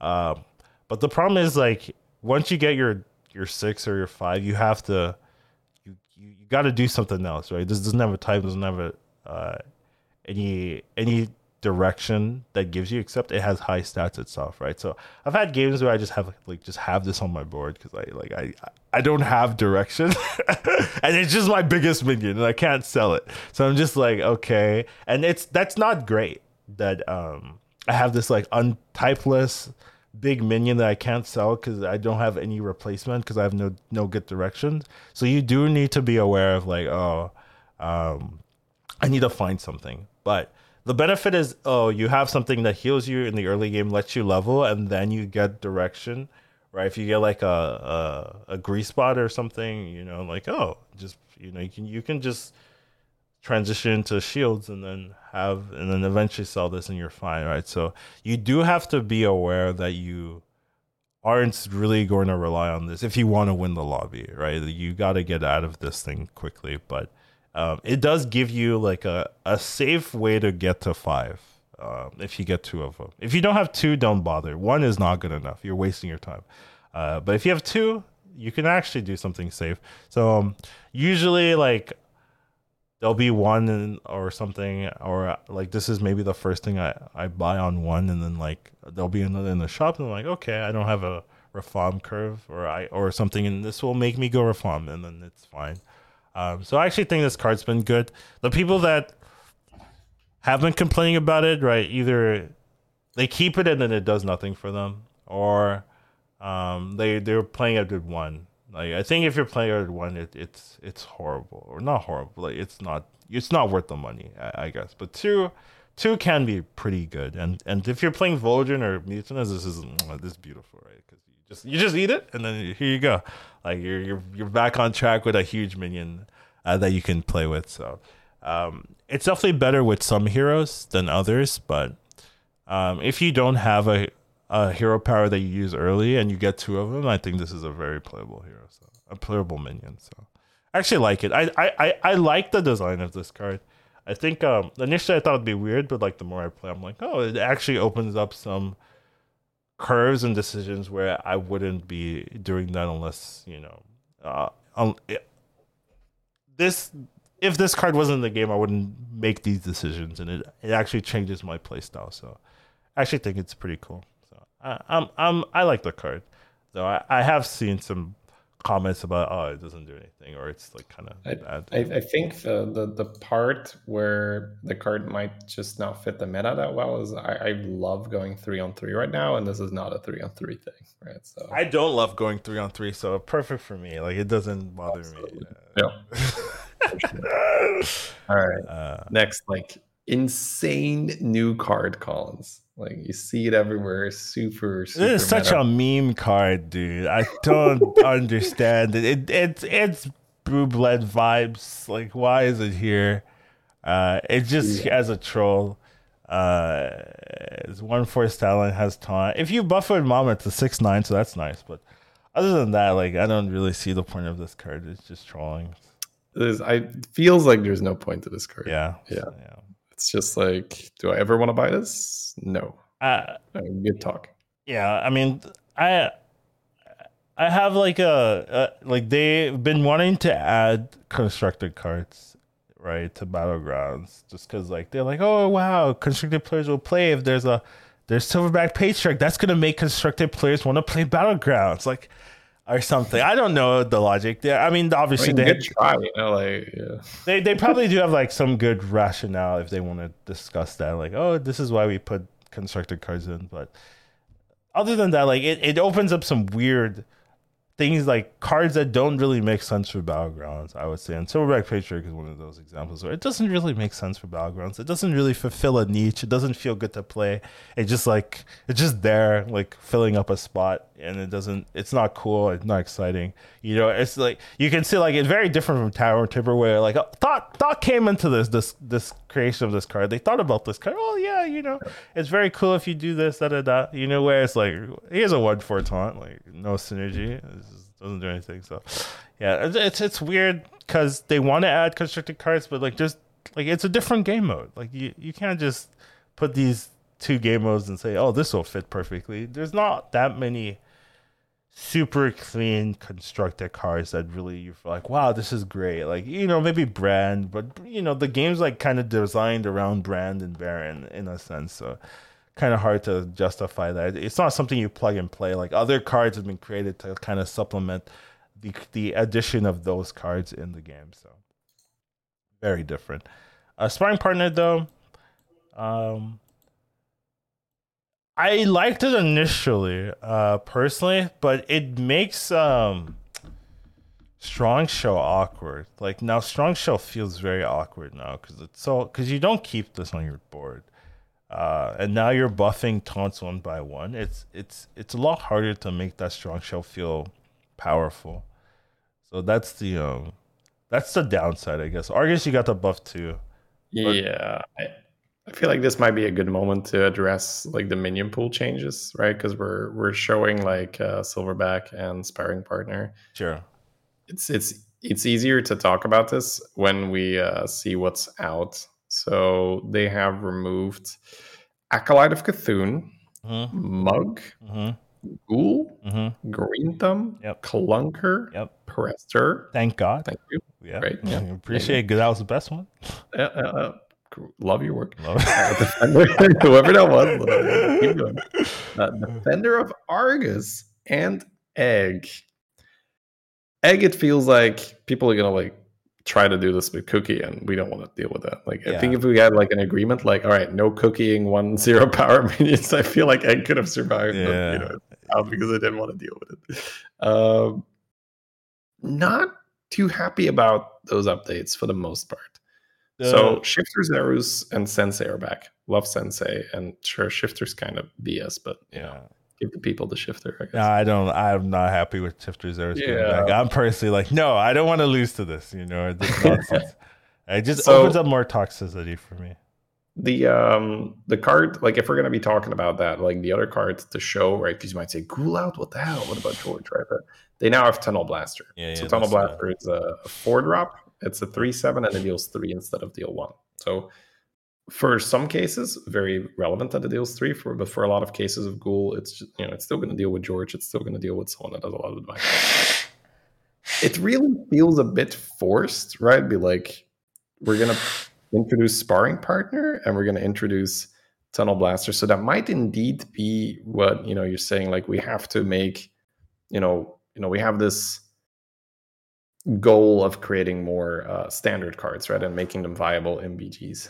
But Argus was already a standard card, and I think Ghoul was too, right? But it's maybe just like time to switch it up a bit, or I don't know, but maybe it's just habit. So what I thought initially was, I thought they were like, oh, Argus is weird because sometimes you can roll down like 30 gold and not see an Argus, and maybe you need to taunt, so let's just make Argus a 2-drop. Oh, Sparring Partner. Okay. So now we have a Tavern tier 2 minion, so there's going to be a lot more of them. It's going to be easier to get taunt when you need it, and we'll solve that problem.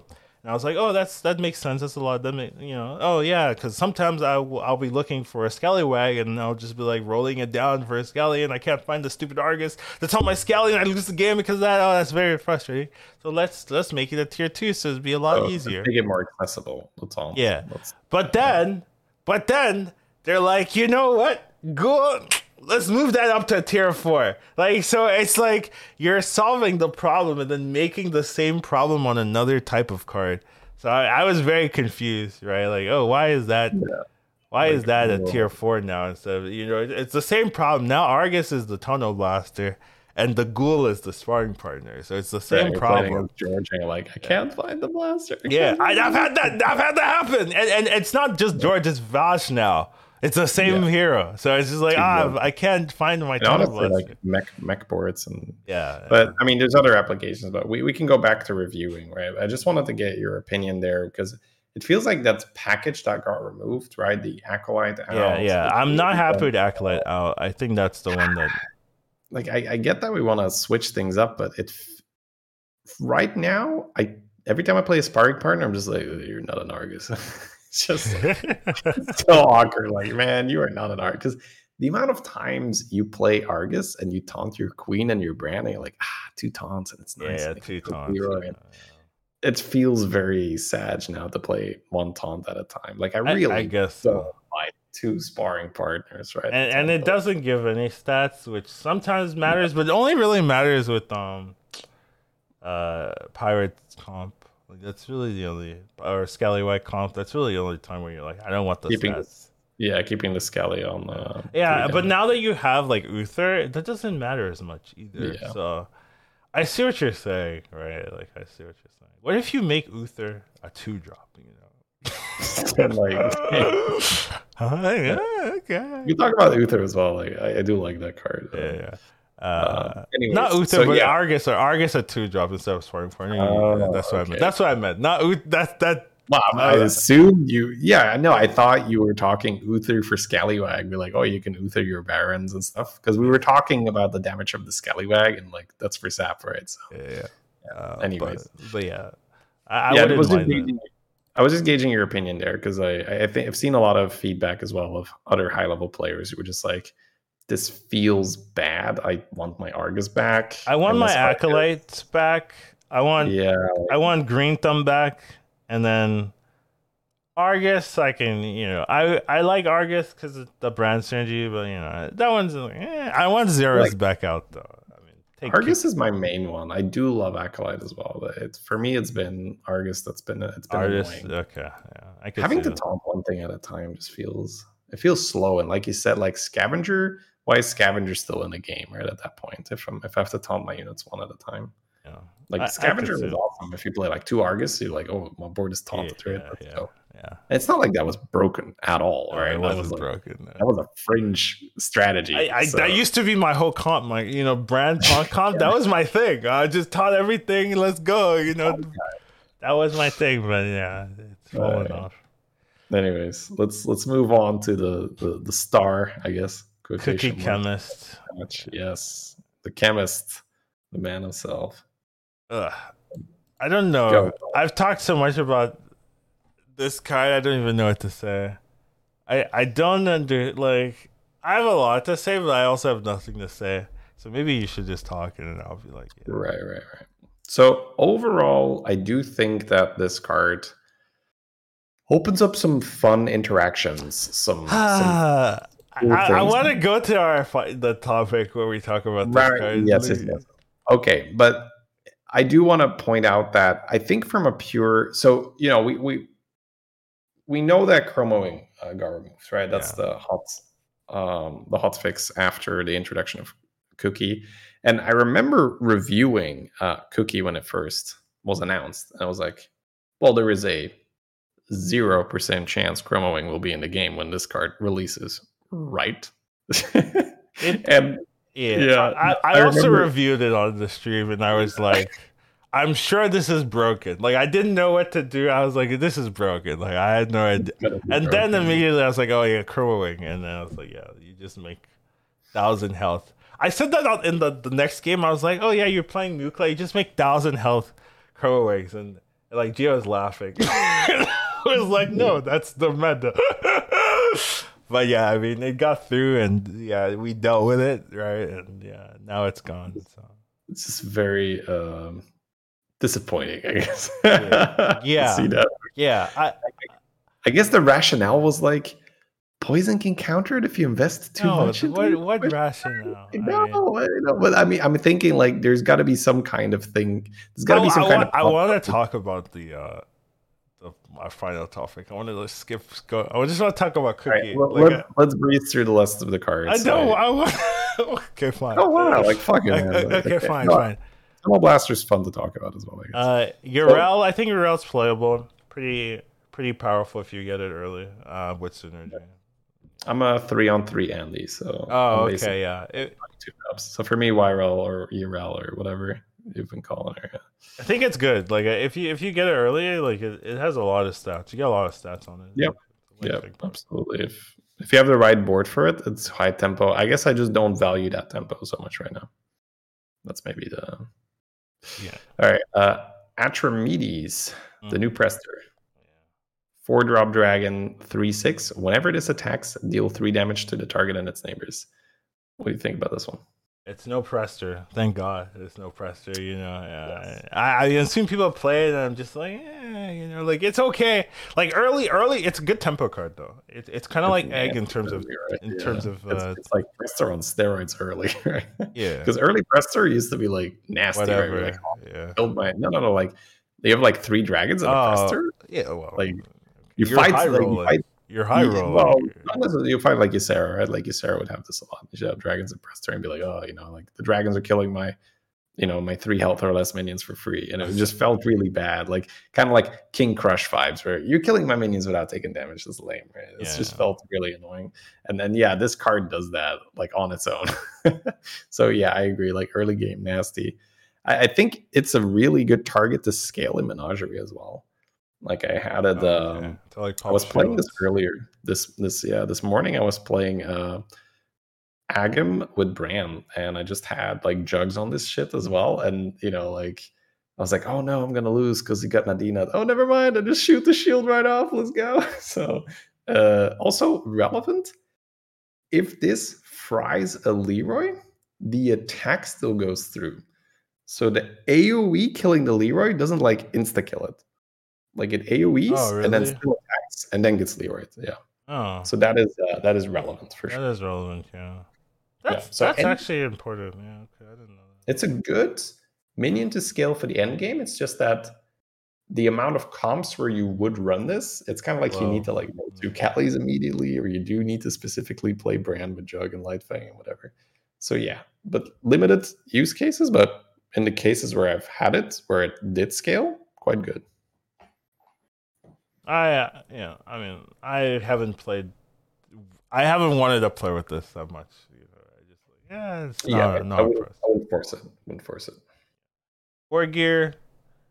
I mean, 5/5 stat line. It's magnetic. The fact that it's magnetic is more relevant, and you can put it on your deflectos, make it big, and it's broken Vander and Drekthar right now. So yeah, that kind increases the amount of shenanigans you can do. Other like if I'm not using this to stat launder, essentially, I don't like it. It feels a bit too expensive. Yeah, I was like target Uther with it. That's another. Yeah, Uther, but that's again right a way to like just use it as a stat. I guess it's not more like a stat delivery system, right? It's like I'm using the war gear to sneak stats here and there. Yeah, sure.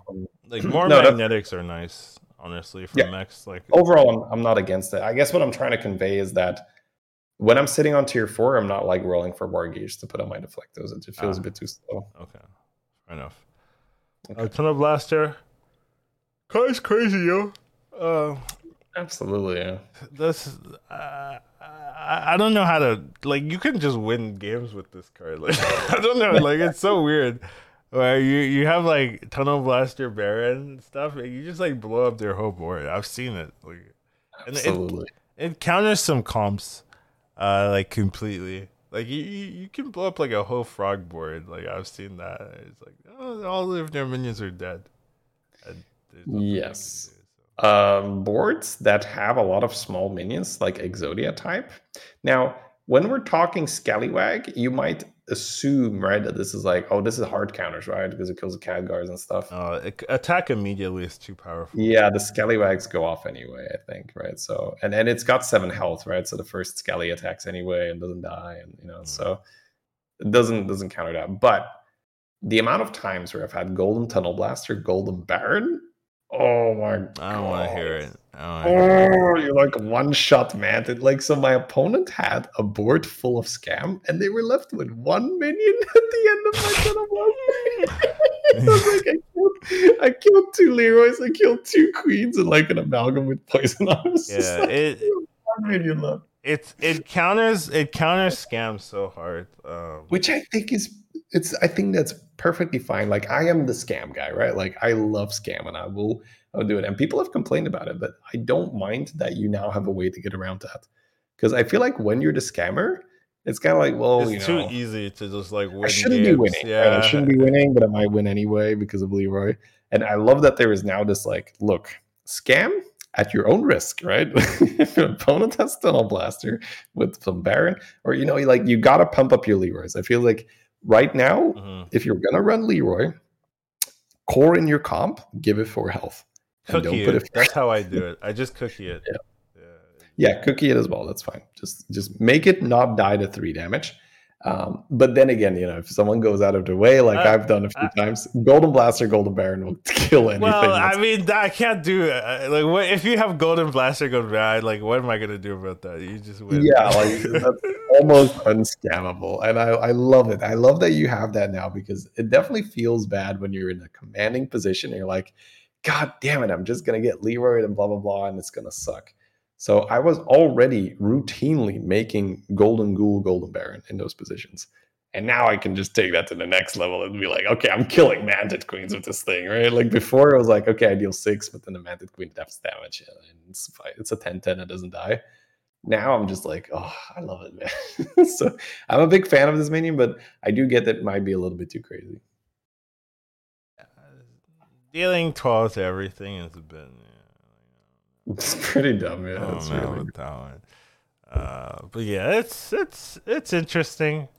The one thing is like George is happier because it's harder to pick this up.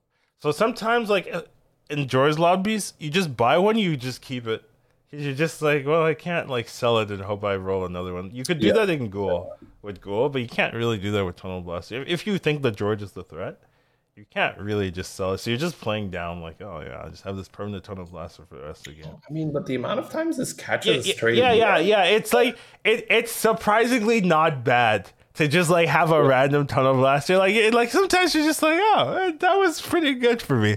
But it's still weird. Like, you know, I'm trying to play like a Thissa scaling and I just have a Tunnel Blaster. Come on. Like, you know, I want to go full Nagas, but you know, it's fine. But yeah, I mean, it's okay. You just have to be more aware that you might just need to buy this and keep it for the whole game. Because if you're trying to find this one turn, it's a lot harder than Ghoul. So, yeah.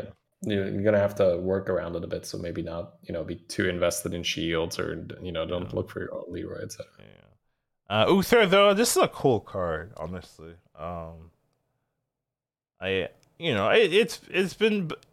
It like denies some counterplay though. Like, you know, sometimes you're like, oh, I'll zap the Baron. That used to be the thing. Now it's just like, oh, it's 15-15 Baron. Oh, can't touch that anymore. Oh, you know, like you used to be like, oh, the Frogger player is playing and no Kobo, no Nagas, he can't scale his Baron. It's like, no, it's 15-15 now. Well, guess I die.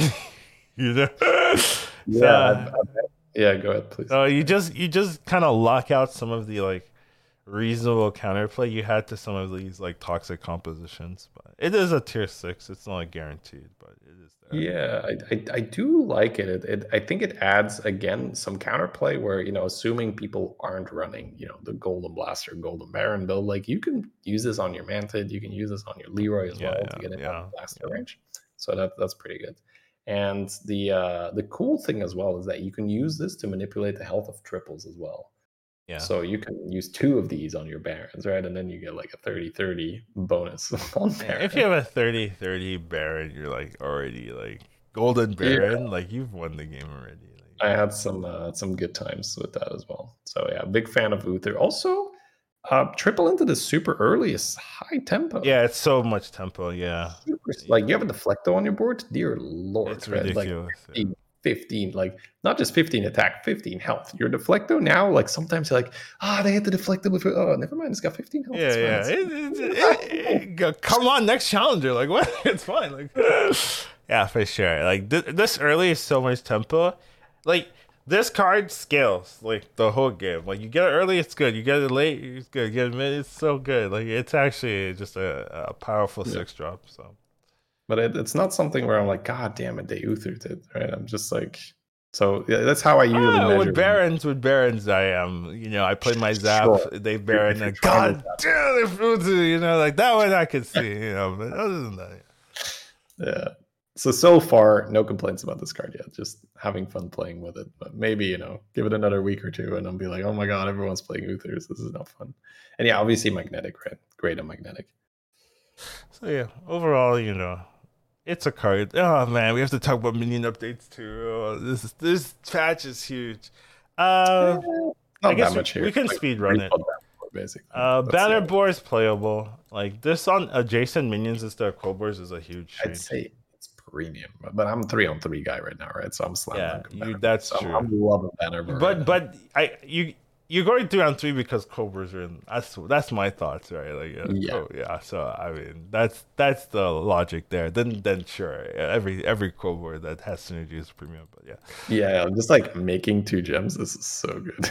Yeah, but also just, you know, you can put this next to Deflecto now, right? Yeah, it's really strong. Like this is I don't know why this needed the buff. But sure. Right now, I don't mind it. But once again, maybe that's, you know, like it's going to turn into a problem. But it's like, sure, it got stronger, but it doesn't feel problematic right now. But maybe, yeah. Maybe it's a safer green thumb. Yeah, Green Thumb had more upside, right? More potential, but not in this meta. Like in this meta, the gems are the more potential. Yeah, well, yeah, like no Acolyte either, right? But like Green Thumb with 2 Acolytes, which is like nuts. Yeah, why? I know destroying Acolytes is so bad for Avenge too. Like I don't understand it, but whatever. Battlemaster 5 attack. This one I read, I was like, this is power creep. Power creep. This is what I have evidence. This card used to be like so broken. And now it's like weak enough that you can give it to attack, and I think it's fine. Like, you know, like power creep for sure. Like you're like, oh my god, Battlemaster, right? It's like, yeah. It's the same as before, right? Sometimes someone's gonna have a 200 health Soul Devourer, and you know what happened. That's kind of like, but now sometimes this, you know, if you have to play this thing, it really has more damage. So yeah. Soul Devourer didn't get a functional change. It just makes the text easier. Yeah, but this card's really good right now, just generally. Grease Spot, right? I love it. People were saying this was like kind of whatever when it came out. Like, oh, you only get +1/+1. Yeah, this card is so stupid. It's so strong. What the hell? Getting Divine Shield on, like, and it scales so much. You can get 2 of them. When you get 2 of them, it's +6/+4 for all your Divine Shields. And then the another thing is that now that it has Divine Shield itself, it doesn't get sniped. You always get your value. So you're just like getting like so many stats every turn. And with Mekro needs to be gone. Destroy that card. It was again, right, with this. It was already problematic, and then you just add this thing. It's come on, get rid of the card. But yeah, with Mekro, it's just so stupid. Just so much scaling, so much scam, and this doesn't die, so you get your value. It's very, very strong. Yeah, I'm not happy about this at all. I hate it. Like it's one of those cards where your opponent triples into it early, and you're just like you're taking it, right? Because this thing has Divine Shield. Yeah, it's a 6-drop. The stats are deceiving. It is never a 4/7. No, it's for like the first attack. It's a 4/7. It's a 7/9. Yeah, okay. Well, turn one, turn one, but like you know, 2 turns later, it's like a 13, 15 attack minion, like out of nowhere, like you don't even try, and it's so big. So it's really, really. Earlier today, I took 30 damage consecutively because both my opponents tripled into Grease Spot, and I'm just like, well, one of them was a Shudder, obviously, but like one Omu raced, right? Like we're talking turn 6, they had the Grease Spot. I want to be that Omu. I want to be that. I want to be that guy. It's so nice. It's too good if you triple into it early. Yeah. It's too much scaling. It's too safe. It's too much it's too much of everything, right? It's like great scaling, great direction, great tempo. Like you can't have a card that does everything, right? And it's just like Grease Spot does everything right now. You're just like, if you see this early as a triple, you're just not skipping it. Like maybe there's like 2 Scallies on your board, and you're like, yeah, why is this pretty good? I guess. Like, then what are we talking? You know. Like, how strong is a card when you have 2 Scallies on your board? Like, Grease Spot's permanent, so I don't know. I might take the Grease Spot there, like legitimately. Yeah. That's dumb. If we're taking a card over Eliza when there's 2 Scallies on the board, then the card is dumb, right? So Grease Spot is dumb. We are almost certainly going to see a nerf. Probably go like +2/+2 permanently. You're so hopeful. You're so optimistic with these but I mean, buffs and nerfs. Right? The stats have to indicate a Grease Spot is just going to slay. I feel like, Slay especially King.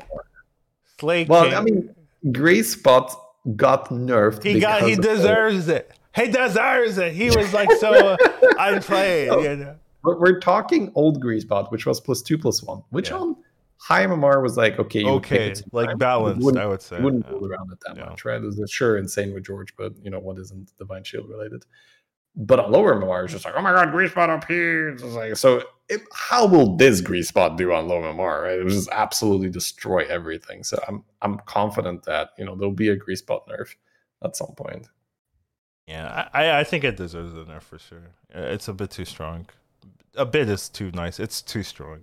Period. It's insane. Okay. All right, Collins, we can go to the fun part. Technically, there's the patch where they remove Chroma Wing. I guess we should talk about that, or do it, or what? But you want? I want to talk about Cookie, but you can. Yeah, sure, whatever. I mean, that's one and the same, right? Chroma and the Cookie. I guess. I mean, yeah. Sure. Let's talk about Cookie, then we'll talk about they removed Chroma Wing and the hotfix. Like that's, you know, we'll maybe go over that a little bit more, but like I just wanted to talk about the design aspect of Cookie because I think it's interesting. Because when I saw the meta, right, the Chroma Wing meta, I'm like, oh, okay, Cookie's getting removed. That was my thought. Like, oh, okay, Chroma Wing, yeah, with Cookie is a bit problematic. We need to find a way to solve it. Easy solution, Cookie's getting removed. It solves a lot of other problems, da-da-da. I come to find out, hey, Chroma Wing's getting killed. And I'm just like, what? What? Very confused, honestly, for me. Like, I was like, why did Chroma Wing didn't deserve this murder here? Like, Chroma Wing was fine. Chroma may have like okay, all right, okay. You're right. To be kind of fair, like Chroma Wing is like Bulgin bullshit. Really skirting the line of like, oh, this actually fine? I agree. It's not it's not as innocent as like, I'm making it out to be. It's like that meme is like, why is it always you three, right? And Chroma Wing's there like, I don't know, like, exponential scaling, too much, right? So. Please continue. That is true. Okay, it's not that innocent, but it felt to me that the Cookie was creating the problems, not the Chroma Wing addition or the fact that Chroma Wing's in. Adding Cookie definitely broke the game at that point. I would say it still breaks the game. In the process of breaking, certain interactions like we covered earlier with the Vandar is not okay. Yeah, and it's just weird to me that they're like, this is their solution, you know what I mean? Like, for the game, because I wouldn't say the meta is healthy right now. It's healthier, obviously, right? It's not all stay on one, get a golden Chroma Wing, win the game, like, it's not that simple. But Cookie is still problematic, right? Like, Cookie still, you can't leave this card as it is. Like, that is not the solution. And it's just interesting that that this is their design, right? And it's telling that this is a constructed card, because I feel that if they didn't have a philosophy of like adding constructed cards, this in its iteration would never be in the game. You know what I mean? Like, you wouldn't see a Tavern Tier 2 Cookie Chemist Battlecry swap. Like, that wouldn't be what they would design for Battlegrounds. I would say, like, if they were to create a card from scratch, this never comes. But because it's a constructed card, because people have played with it, people have seen it.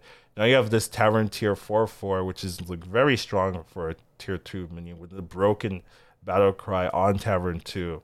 So there's so many in there, right? Like, if this thing was like Tavern Tier 4, Tavern Tier 5, right? Like, you could say, oh yeah, like, it's broken, but it's so hard to get. It's like glow skill essence, but it's just a Tavern Tier 2 minion. It's just something that only happens because it's a constructed card, and it's just interesting.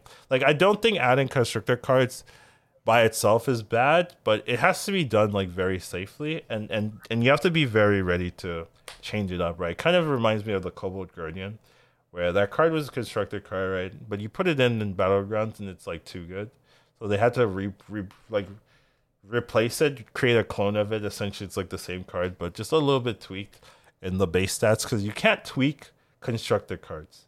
Like, that's the real caveat. You can't, or like, you can't tweak the stats or the ability of constructed cards. You can only tweak like the Tavern Tier of it, I think. But you can't change the stats. You can't change the ability. Like, it stops. It becomes a new card.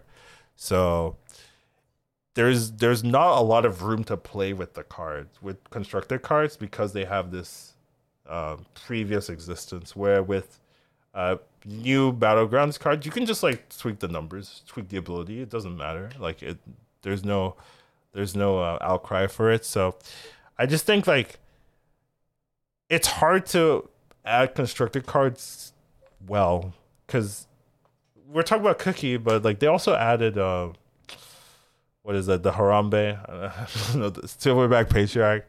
What else? What other constructed card they had? They had a Tunnel Blaster as well, right? Which is a sparring partner. Sparring partner as well, yeah.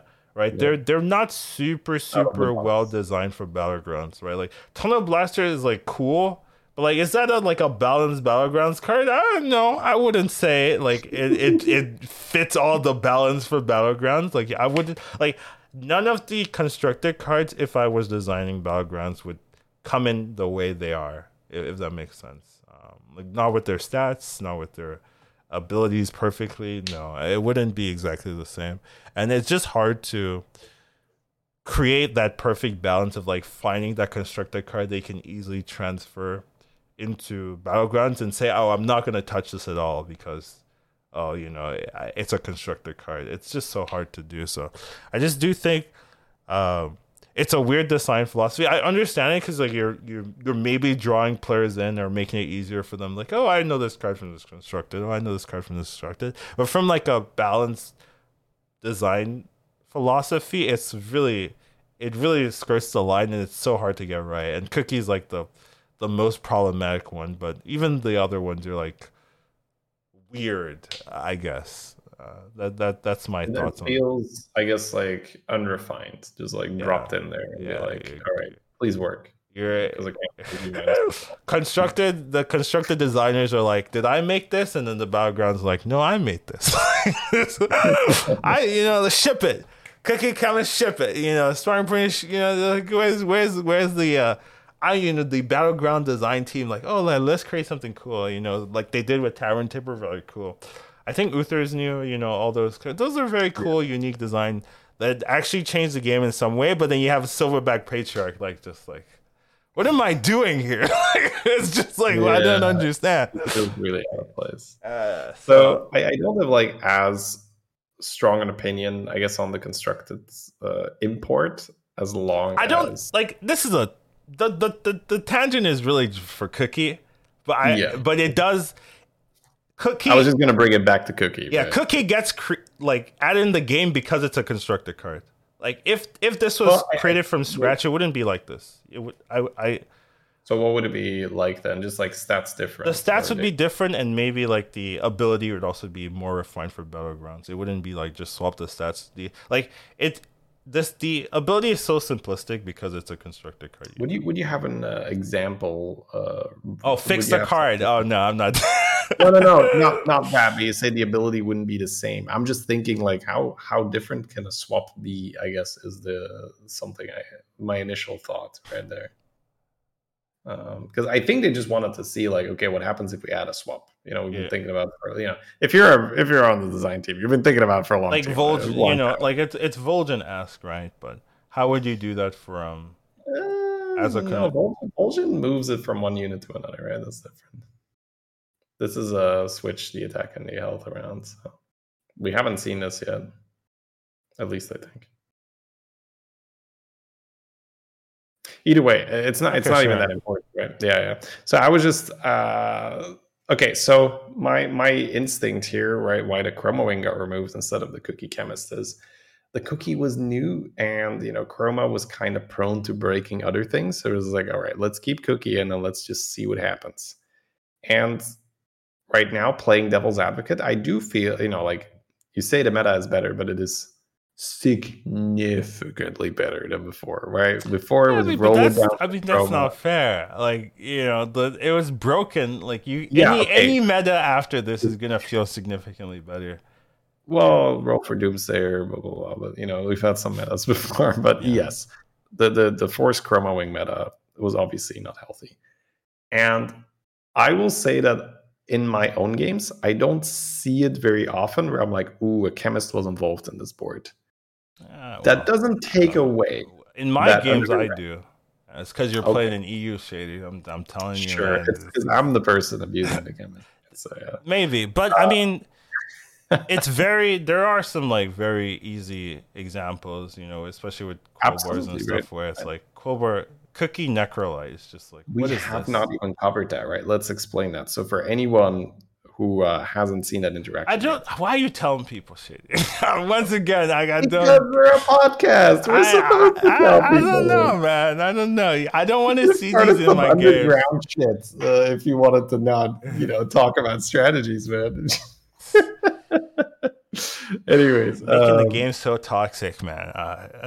That's how I feel, man. I do assume we're gonna get a change on this. Like, I'm hoping that I'm not sure if that's even possible. Right? Necrolite's gone. I see it. There's the solution. Yeah. Necrolite out. Vandar has been timber removed from the pool. Vector has been. It's like It's like the Gores and Rambley meme, like, oh no, not my dear cookie. No, oh dear, like you're fine. Like, fuck you. Like, get the fuck out of here. What is it? Oh my god, yeah, dude, that's what I'm imagining right now. Yeah, that would be so good. Anyways, right now, the way how Cookie functions is, if you have a load of gems on one minion and you cookie it, those gems, they kind of become like a permanent stat on the minion. So if you then cookie chemist this, if you then necrolite, necrolite the gems from one minion to another. So a practical example is, earlier today I had like an 80 damage deflecto worth of gems. I then cookie the 80 damage deflecto. I then move the gems from the 80 damage deflecto to a 3 damage deflecto. I now have 2 80 damage deflectos. That's a little broken. How is that okay? Now, the caveat there is you do need to produce 80 gems and get them to the same minion. So the setup is lengthy, and you can die. It's not. It's really not. Like with some setups, like if you have what's that called? If you are playing Gem Splitter Ground Shaker, like it's likely to happen at some point. Gem Splitter Ground Shaker. You could also play the 6-drop. If you're playing, but then again, in most setups, if you're playing Elder, you're gonna probably but I mean, it's like you condense it and then you just give it to something else. Like you condense all those. It's so strong. So absolutely right. I am definitely of the opinion that what I would like to see is what if we make Cookie not just stat launder, right? The way how I call that, where the dirty temporary stats go in and like, oh, let's just swap them around and now they're permanent, right? Like now permanent stats. So like it doesn't make gems permanent. Same thing with Vander, right? You can cookie chemist something to a minion, sure. You can move it to a minion, sure. You can cookie chemist, sure. But then at the start of the turn, you'd have to change the minion, right? You'd have to change the design where swapping would not make it permanent. And I don't know if that's going to be possible. I think if that is not possible, if they say, sorry, our engine does not support that, or, we're not going to change the rules of the game like that, I don't think Cookie can stay in the long run. No, you'd have to create a new cookie with the exceptions or something. Not necessarily, right? Because you could just say, when I switch the attack and health of a minion, and there is a temporary buff involved, that temporary buff will just fall off the same way it would fall off normally. So that's what I'm saying. If you can create the rule of the game like that, you have to change the game dynamics. Yeah, exactly. That's what I'm saying. So I think that is the exception where Cookie can stay. If they can say, okay, we like the ability to switch stats around. We want that in the game. However, we're not really using it to switch stats around. We're just using it to make stats permanent, right? That's why we're using Cookie Chemist. Yeah. Just like the easiest way is to use a brand, because then I don't mess with the stats of my minion, right? So I'm going to use a brand, and the Cookie's going to flip it back and forth, and then my minion stays the way how I have it, because I probably had it the way I liked it anyway. So we're not really using Cookie for Cookie's effect right now. We're using Cookie for the game, the mechanic, I guess. The mechanic of like when I switch a minion's attack and health, any temporary buff becomes permanent. So I think either Cookie goes or they rework how that works. Because right now I think it's still okay. But as you can see, there's like people in chat asking like, wait, what is this with the gems? And like today on my stream as well, people are like, huh, you can do that, right? And this is why I don't want you talking about it, dude. I don't want this in my games. The game is hard enough when you add other people that know what to do. You come on. Already see it. Like good players, like people that are really tuned in, they will automatically know this, right? And they will already do it against you. So by spreading it, it becomes more commonplace, and then the patch happens quicker. Copium, right? So I hate the logic, Shane. Yeah, I'm not on board with that. I just let me give my MMR. Like stop giving these people these secrets. Anyways, that's my take on it. I think that right now it's like kind of okay because it's not widespread enough, but once it becomes very common and people are gonna start forcing this, you're gonna be like, oh, 200 stat boars. I wonder. Shady, we've had this before, with so many examples where it's like, where you're like, oh, it's fine because it's not widespread enough, and then like 2 weeks later, you're like, I hate this. Absolutely. Let's skip that. I'm skipping straight to the I hate this. This is not okay. Okay, what are we supposed to do? Okay, so just saying like, okay, it's bullshit. Sure, Yes. okay, it's bullshit. Necro's There you BS. Prester was BS. It's all BS. You know, we talked about Prester's not getting nerfed because all the other stuff's getting nerfed before Prester gets touched. It takes how long? You know, months and months and months before it gets changed. I don't think we're gonna see months and months. Yeah, I don't think we're gonna see months either. But still, I can complain. I can just be like, yeah, this is a problem immediately, you know. And it's just weird. Like, as soon as you see this card, I feel like most lobby legend players are like, no, like, just no. It's like, this is not a fight. But somehow this gets through their playtesting, right? Like, it just like the Chroma Wing cookie interaction. It just makes me sad more than anything because it's like, how does this like get through? You know what I mean? Like, you see this card, I would feel like the logical conclusion is like, look at what can make the most attack or health, right? So you're thinking Battle Master, you're thinking Chroma Wing, and then you're like, is this abusable if you know, like if because we just look at the cards, right? We don't get to play with. I'm sure the playtesters get to play with the cards, right? And how does it get through? You know, like is my worry. So you just have to come to the conclusion that they don't have like lobby legends, you know, playtesters or something like that. I will give you an anecdote where sure. John was actually in my chat when or after I talked.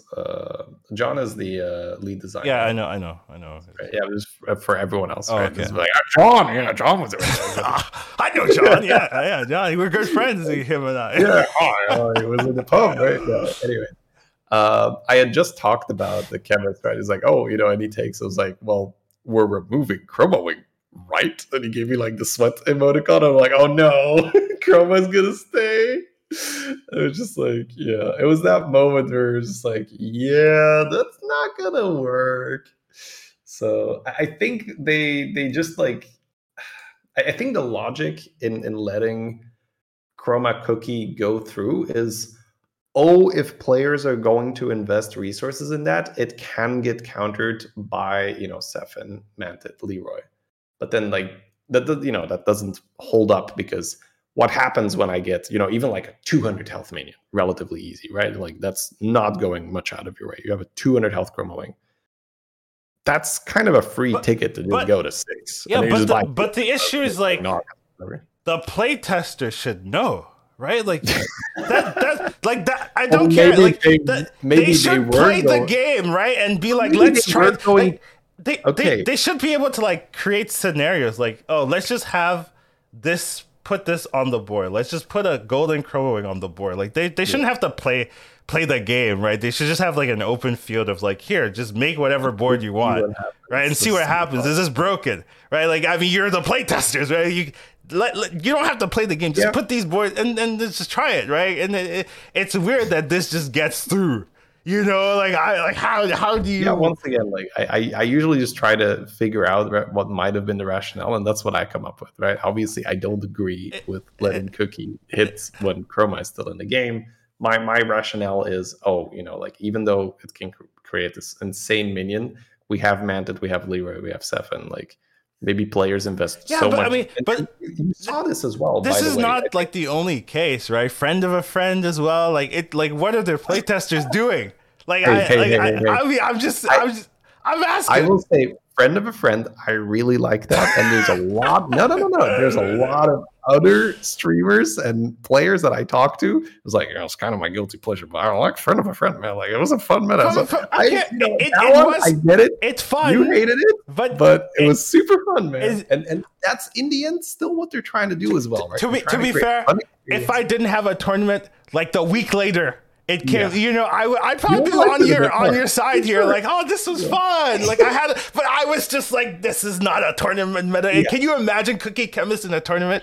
No, I can't. I'm just trying to say, don't compare it too much to Friend of a Friend because, like, this was boring, right? You were just frustrating. You were rolling it down for a 1-drop. I had a lot of fun, Shady. This is my guilty pleasure. Just like.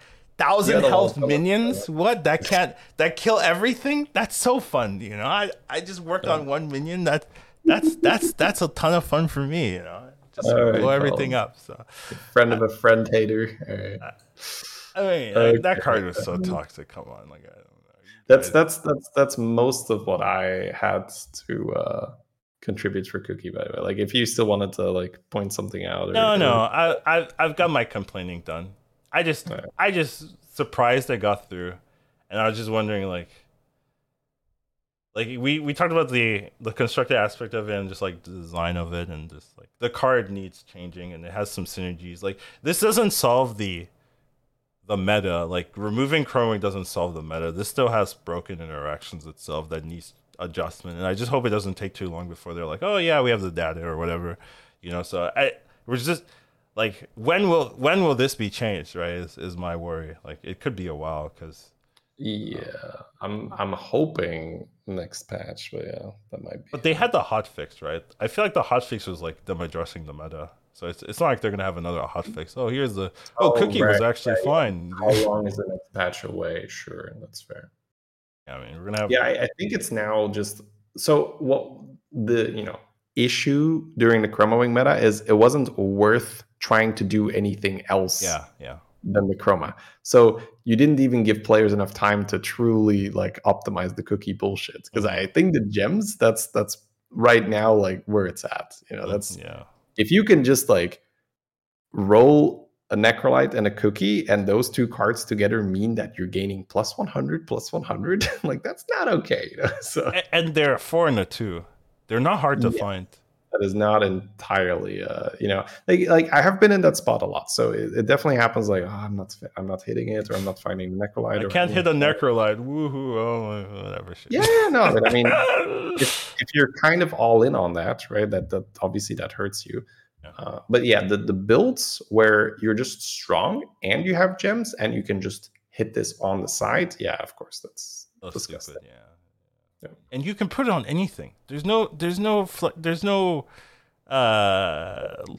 type restriction. Yeah, there's no restrictions on it. Oh yeah, just make it cleave. Oh, just make it whatever. It's like what? There's no balance here. Like where's the? Oh yeah, you really need a. You can make a huge tavern tipper if you want. Like it doesn't matter. Like there's no restrictions there at all, and it's just like not fair.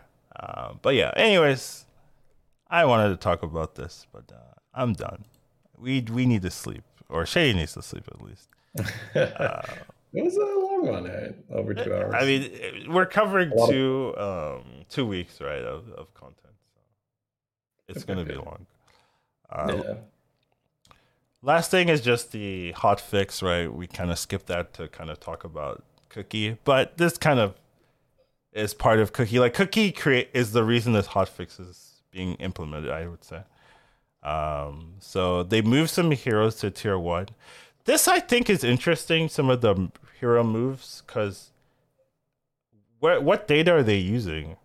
Right? Are they using the Cookie meta for this data? Like where is this coming from, right?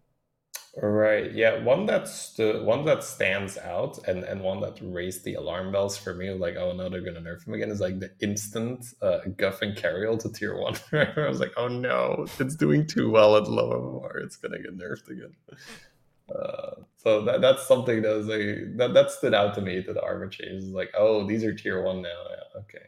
Yeah, but it's weird because that does confirm that they're using the Chromawing Cookie meta, right, for this data, right? Yeah, and Chromawing Cookie like makes Carriel really good, right? Because you just hit a Chromo, you just hero power. Guff's the same thing. You get a Chromo, you hero power that thing, and then you have infinite health, right? So it's weird to use that data on this unusual meta to be creating these hero armor changes. Is my thoughts on it. Like that's just weird to me. My question then is like, how prevalent was the Chroma thing on lower MMR as well? Because it could be that for. I see what you're saying. That's a good. Yeah. That's true, huh? Because for us it was like given every right? game. Every game. Of course, if dragons are in, but. Yeah, and they can probably cut out dragons in the equation as well. Yeah, because I saw this very often in my chat where people are like, "Oh my god, that Chroma game got a lot bigger than I thought." It was like, yeah, that was close to the last day, right? Close to the last day, people were still coming in and still being like, "Oh my god, that's a big Chroma wing." It was like, yeah. So for us, it's a given. It's like, of course you're gonna force this, or like maybe not force it, but if dragons and Kulbor are in, like you're gonna see at least 2 to 3 big Chroma Wings, Yeah, like 1,000 attack minions, Yeah. and you just can't do anything if you don't have one of your own, right? And it's always like it's a dick measure contest at the end, like who's got the bigger Chroma. It's so this sucker settled for 400. My 1,000 is gonna crush him. yeah, for sure. So I don't know. It was a bit funny what the meta did, but yeah, I do think it's interesting. But I guess like none of the changes are like flashing lights. I would love to see what the armor was before. I don't know why they don't tell us that anymore. Like we're supposed to memorize all 80 something hero armor changes and like here, they moved this up or down. Like I don't know what they were before, so it's hard to. I think Guff and Carriel came from Unplayable Town. Yeah, I know. I mean, I know, but like, I would just love like, here's a line, like tier 4 or tier 3 or whatever. Maybe just like in the way it's displayed. Let's say it would be Carriel, and then like between brackets, tier 5. Yeah, something like that. Yeah, just a little bit more information so I know what's one moving. number at the end of it, and we know what it means. Yeah, that would be great. I agree. Yeah, just like. Between brackets, just like was 5 before, was 4 before, was 7 before, whatever. If 7 exists, like it's because right now, you can have a general feeling of they were over there, roughly, but it'd be nice to compare. Yeah, indeed. you think you know Battlegrounds? List all the armor tiers of all the heroes right now. Like, like what the hell? I don't know. Like I'm just trying to play the game, man. So it's a bit weird that they don't have that. But the most important change for the hotfix is they removed Chroma Wing. Chroma Wing, innocent. Never a problem. Chroma Wing got removed because Cookie's in the game, and then they also added Steward of Time, but no one gives a shit. I don't think anyone cares about that one. It's just weird. The one thing that's weird is there's only one dragon on tier 1 now, so Ysera's just like wee, well sweet. I've seen some people troll with that. It's honestly kind of playable. Like for top 4, top 5, if you have nothing else to do. So you're guaranteed. Well, every time, every roll. Per shop. Yeah, that is true. So look at you, like spilling the OP strats. Oh, you're right. That's true. I mean, it's not that OP. Like you win the early game every time. To be fair, like you never lose the early game because you're just like shooting like 30 damage for like every. You always win the early game, but you have to like get out of it if you want to win. No one ever buys a whelp, so you have all of them to yourself. Yeah, you get all 15 of them. Yeah, you get. It's like I've collected all the whelps. Yeah, no one ever buys a whelp. like when you don't have the 15th whelp, and the Yogg hero powered it, and be like, shit, I'm stuck with a whelp for a while. That's when you can't find the 15. Yeah, but you get like 4 golden ones and then 2 regular ones or something like that, right? And then you find the third one, then maybe. But yeah, it's pretty toxic. I mean, if you want to do it, I will probably try it at some point. Let me know how that goes after you do it. Pretty dumb, yeah. It's like when I really, really hate my other heroes. I'm like, yeah, exactly. If you hate them, then you just like buy all the whelps and have fun with that. So that is pretty interesting. But overall, they removed Chroma Wing, and it's a better meta. I would say there's still stupid cookie stuff, but overall, it's a little bit better. So I think we've kind of covered pretty much everything that we want to talk about. Any last final thoughts there? So I just mentioned it, right, that I am going 3-on-3 a lot right now in this meta. Okay. That is because I do, and that is mainly when Quillbors are in. Yeah, it's because it really increases the chance that you're going to be in a position where you have this big gem stack to work with. Yeah. So I have been enjoying that, and that has been fun. So, something to try as long as we have Cookie in its current iteration is, picking a bit more Cookie, like the hero Cookie, picking a bit more Gale Wing, those heroes that excel at 3-on-3. and then you get that extra 3 drop. Cookie's great with Cookie. What do you mean? Yeah, well, you can't find Cookie with Cookie, you know. Oh, Can't get Cookie from the Cookie Hero, but yeah, no, like the 3-on-3 heroes, I like quite a bit right now.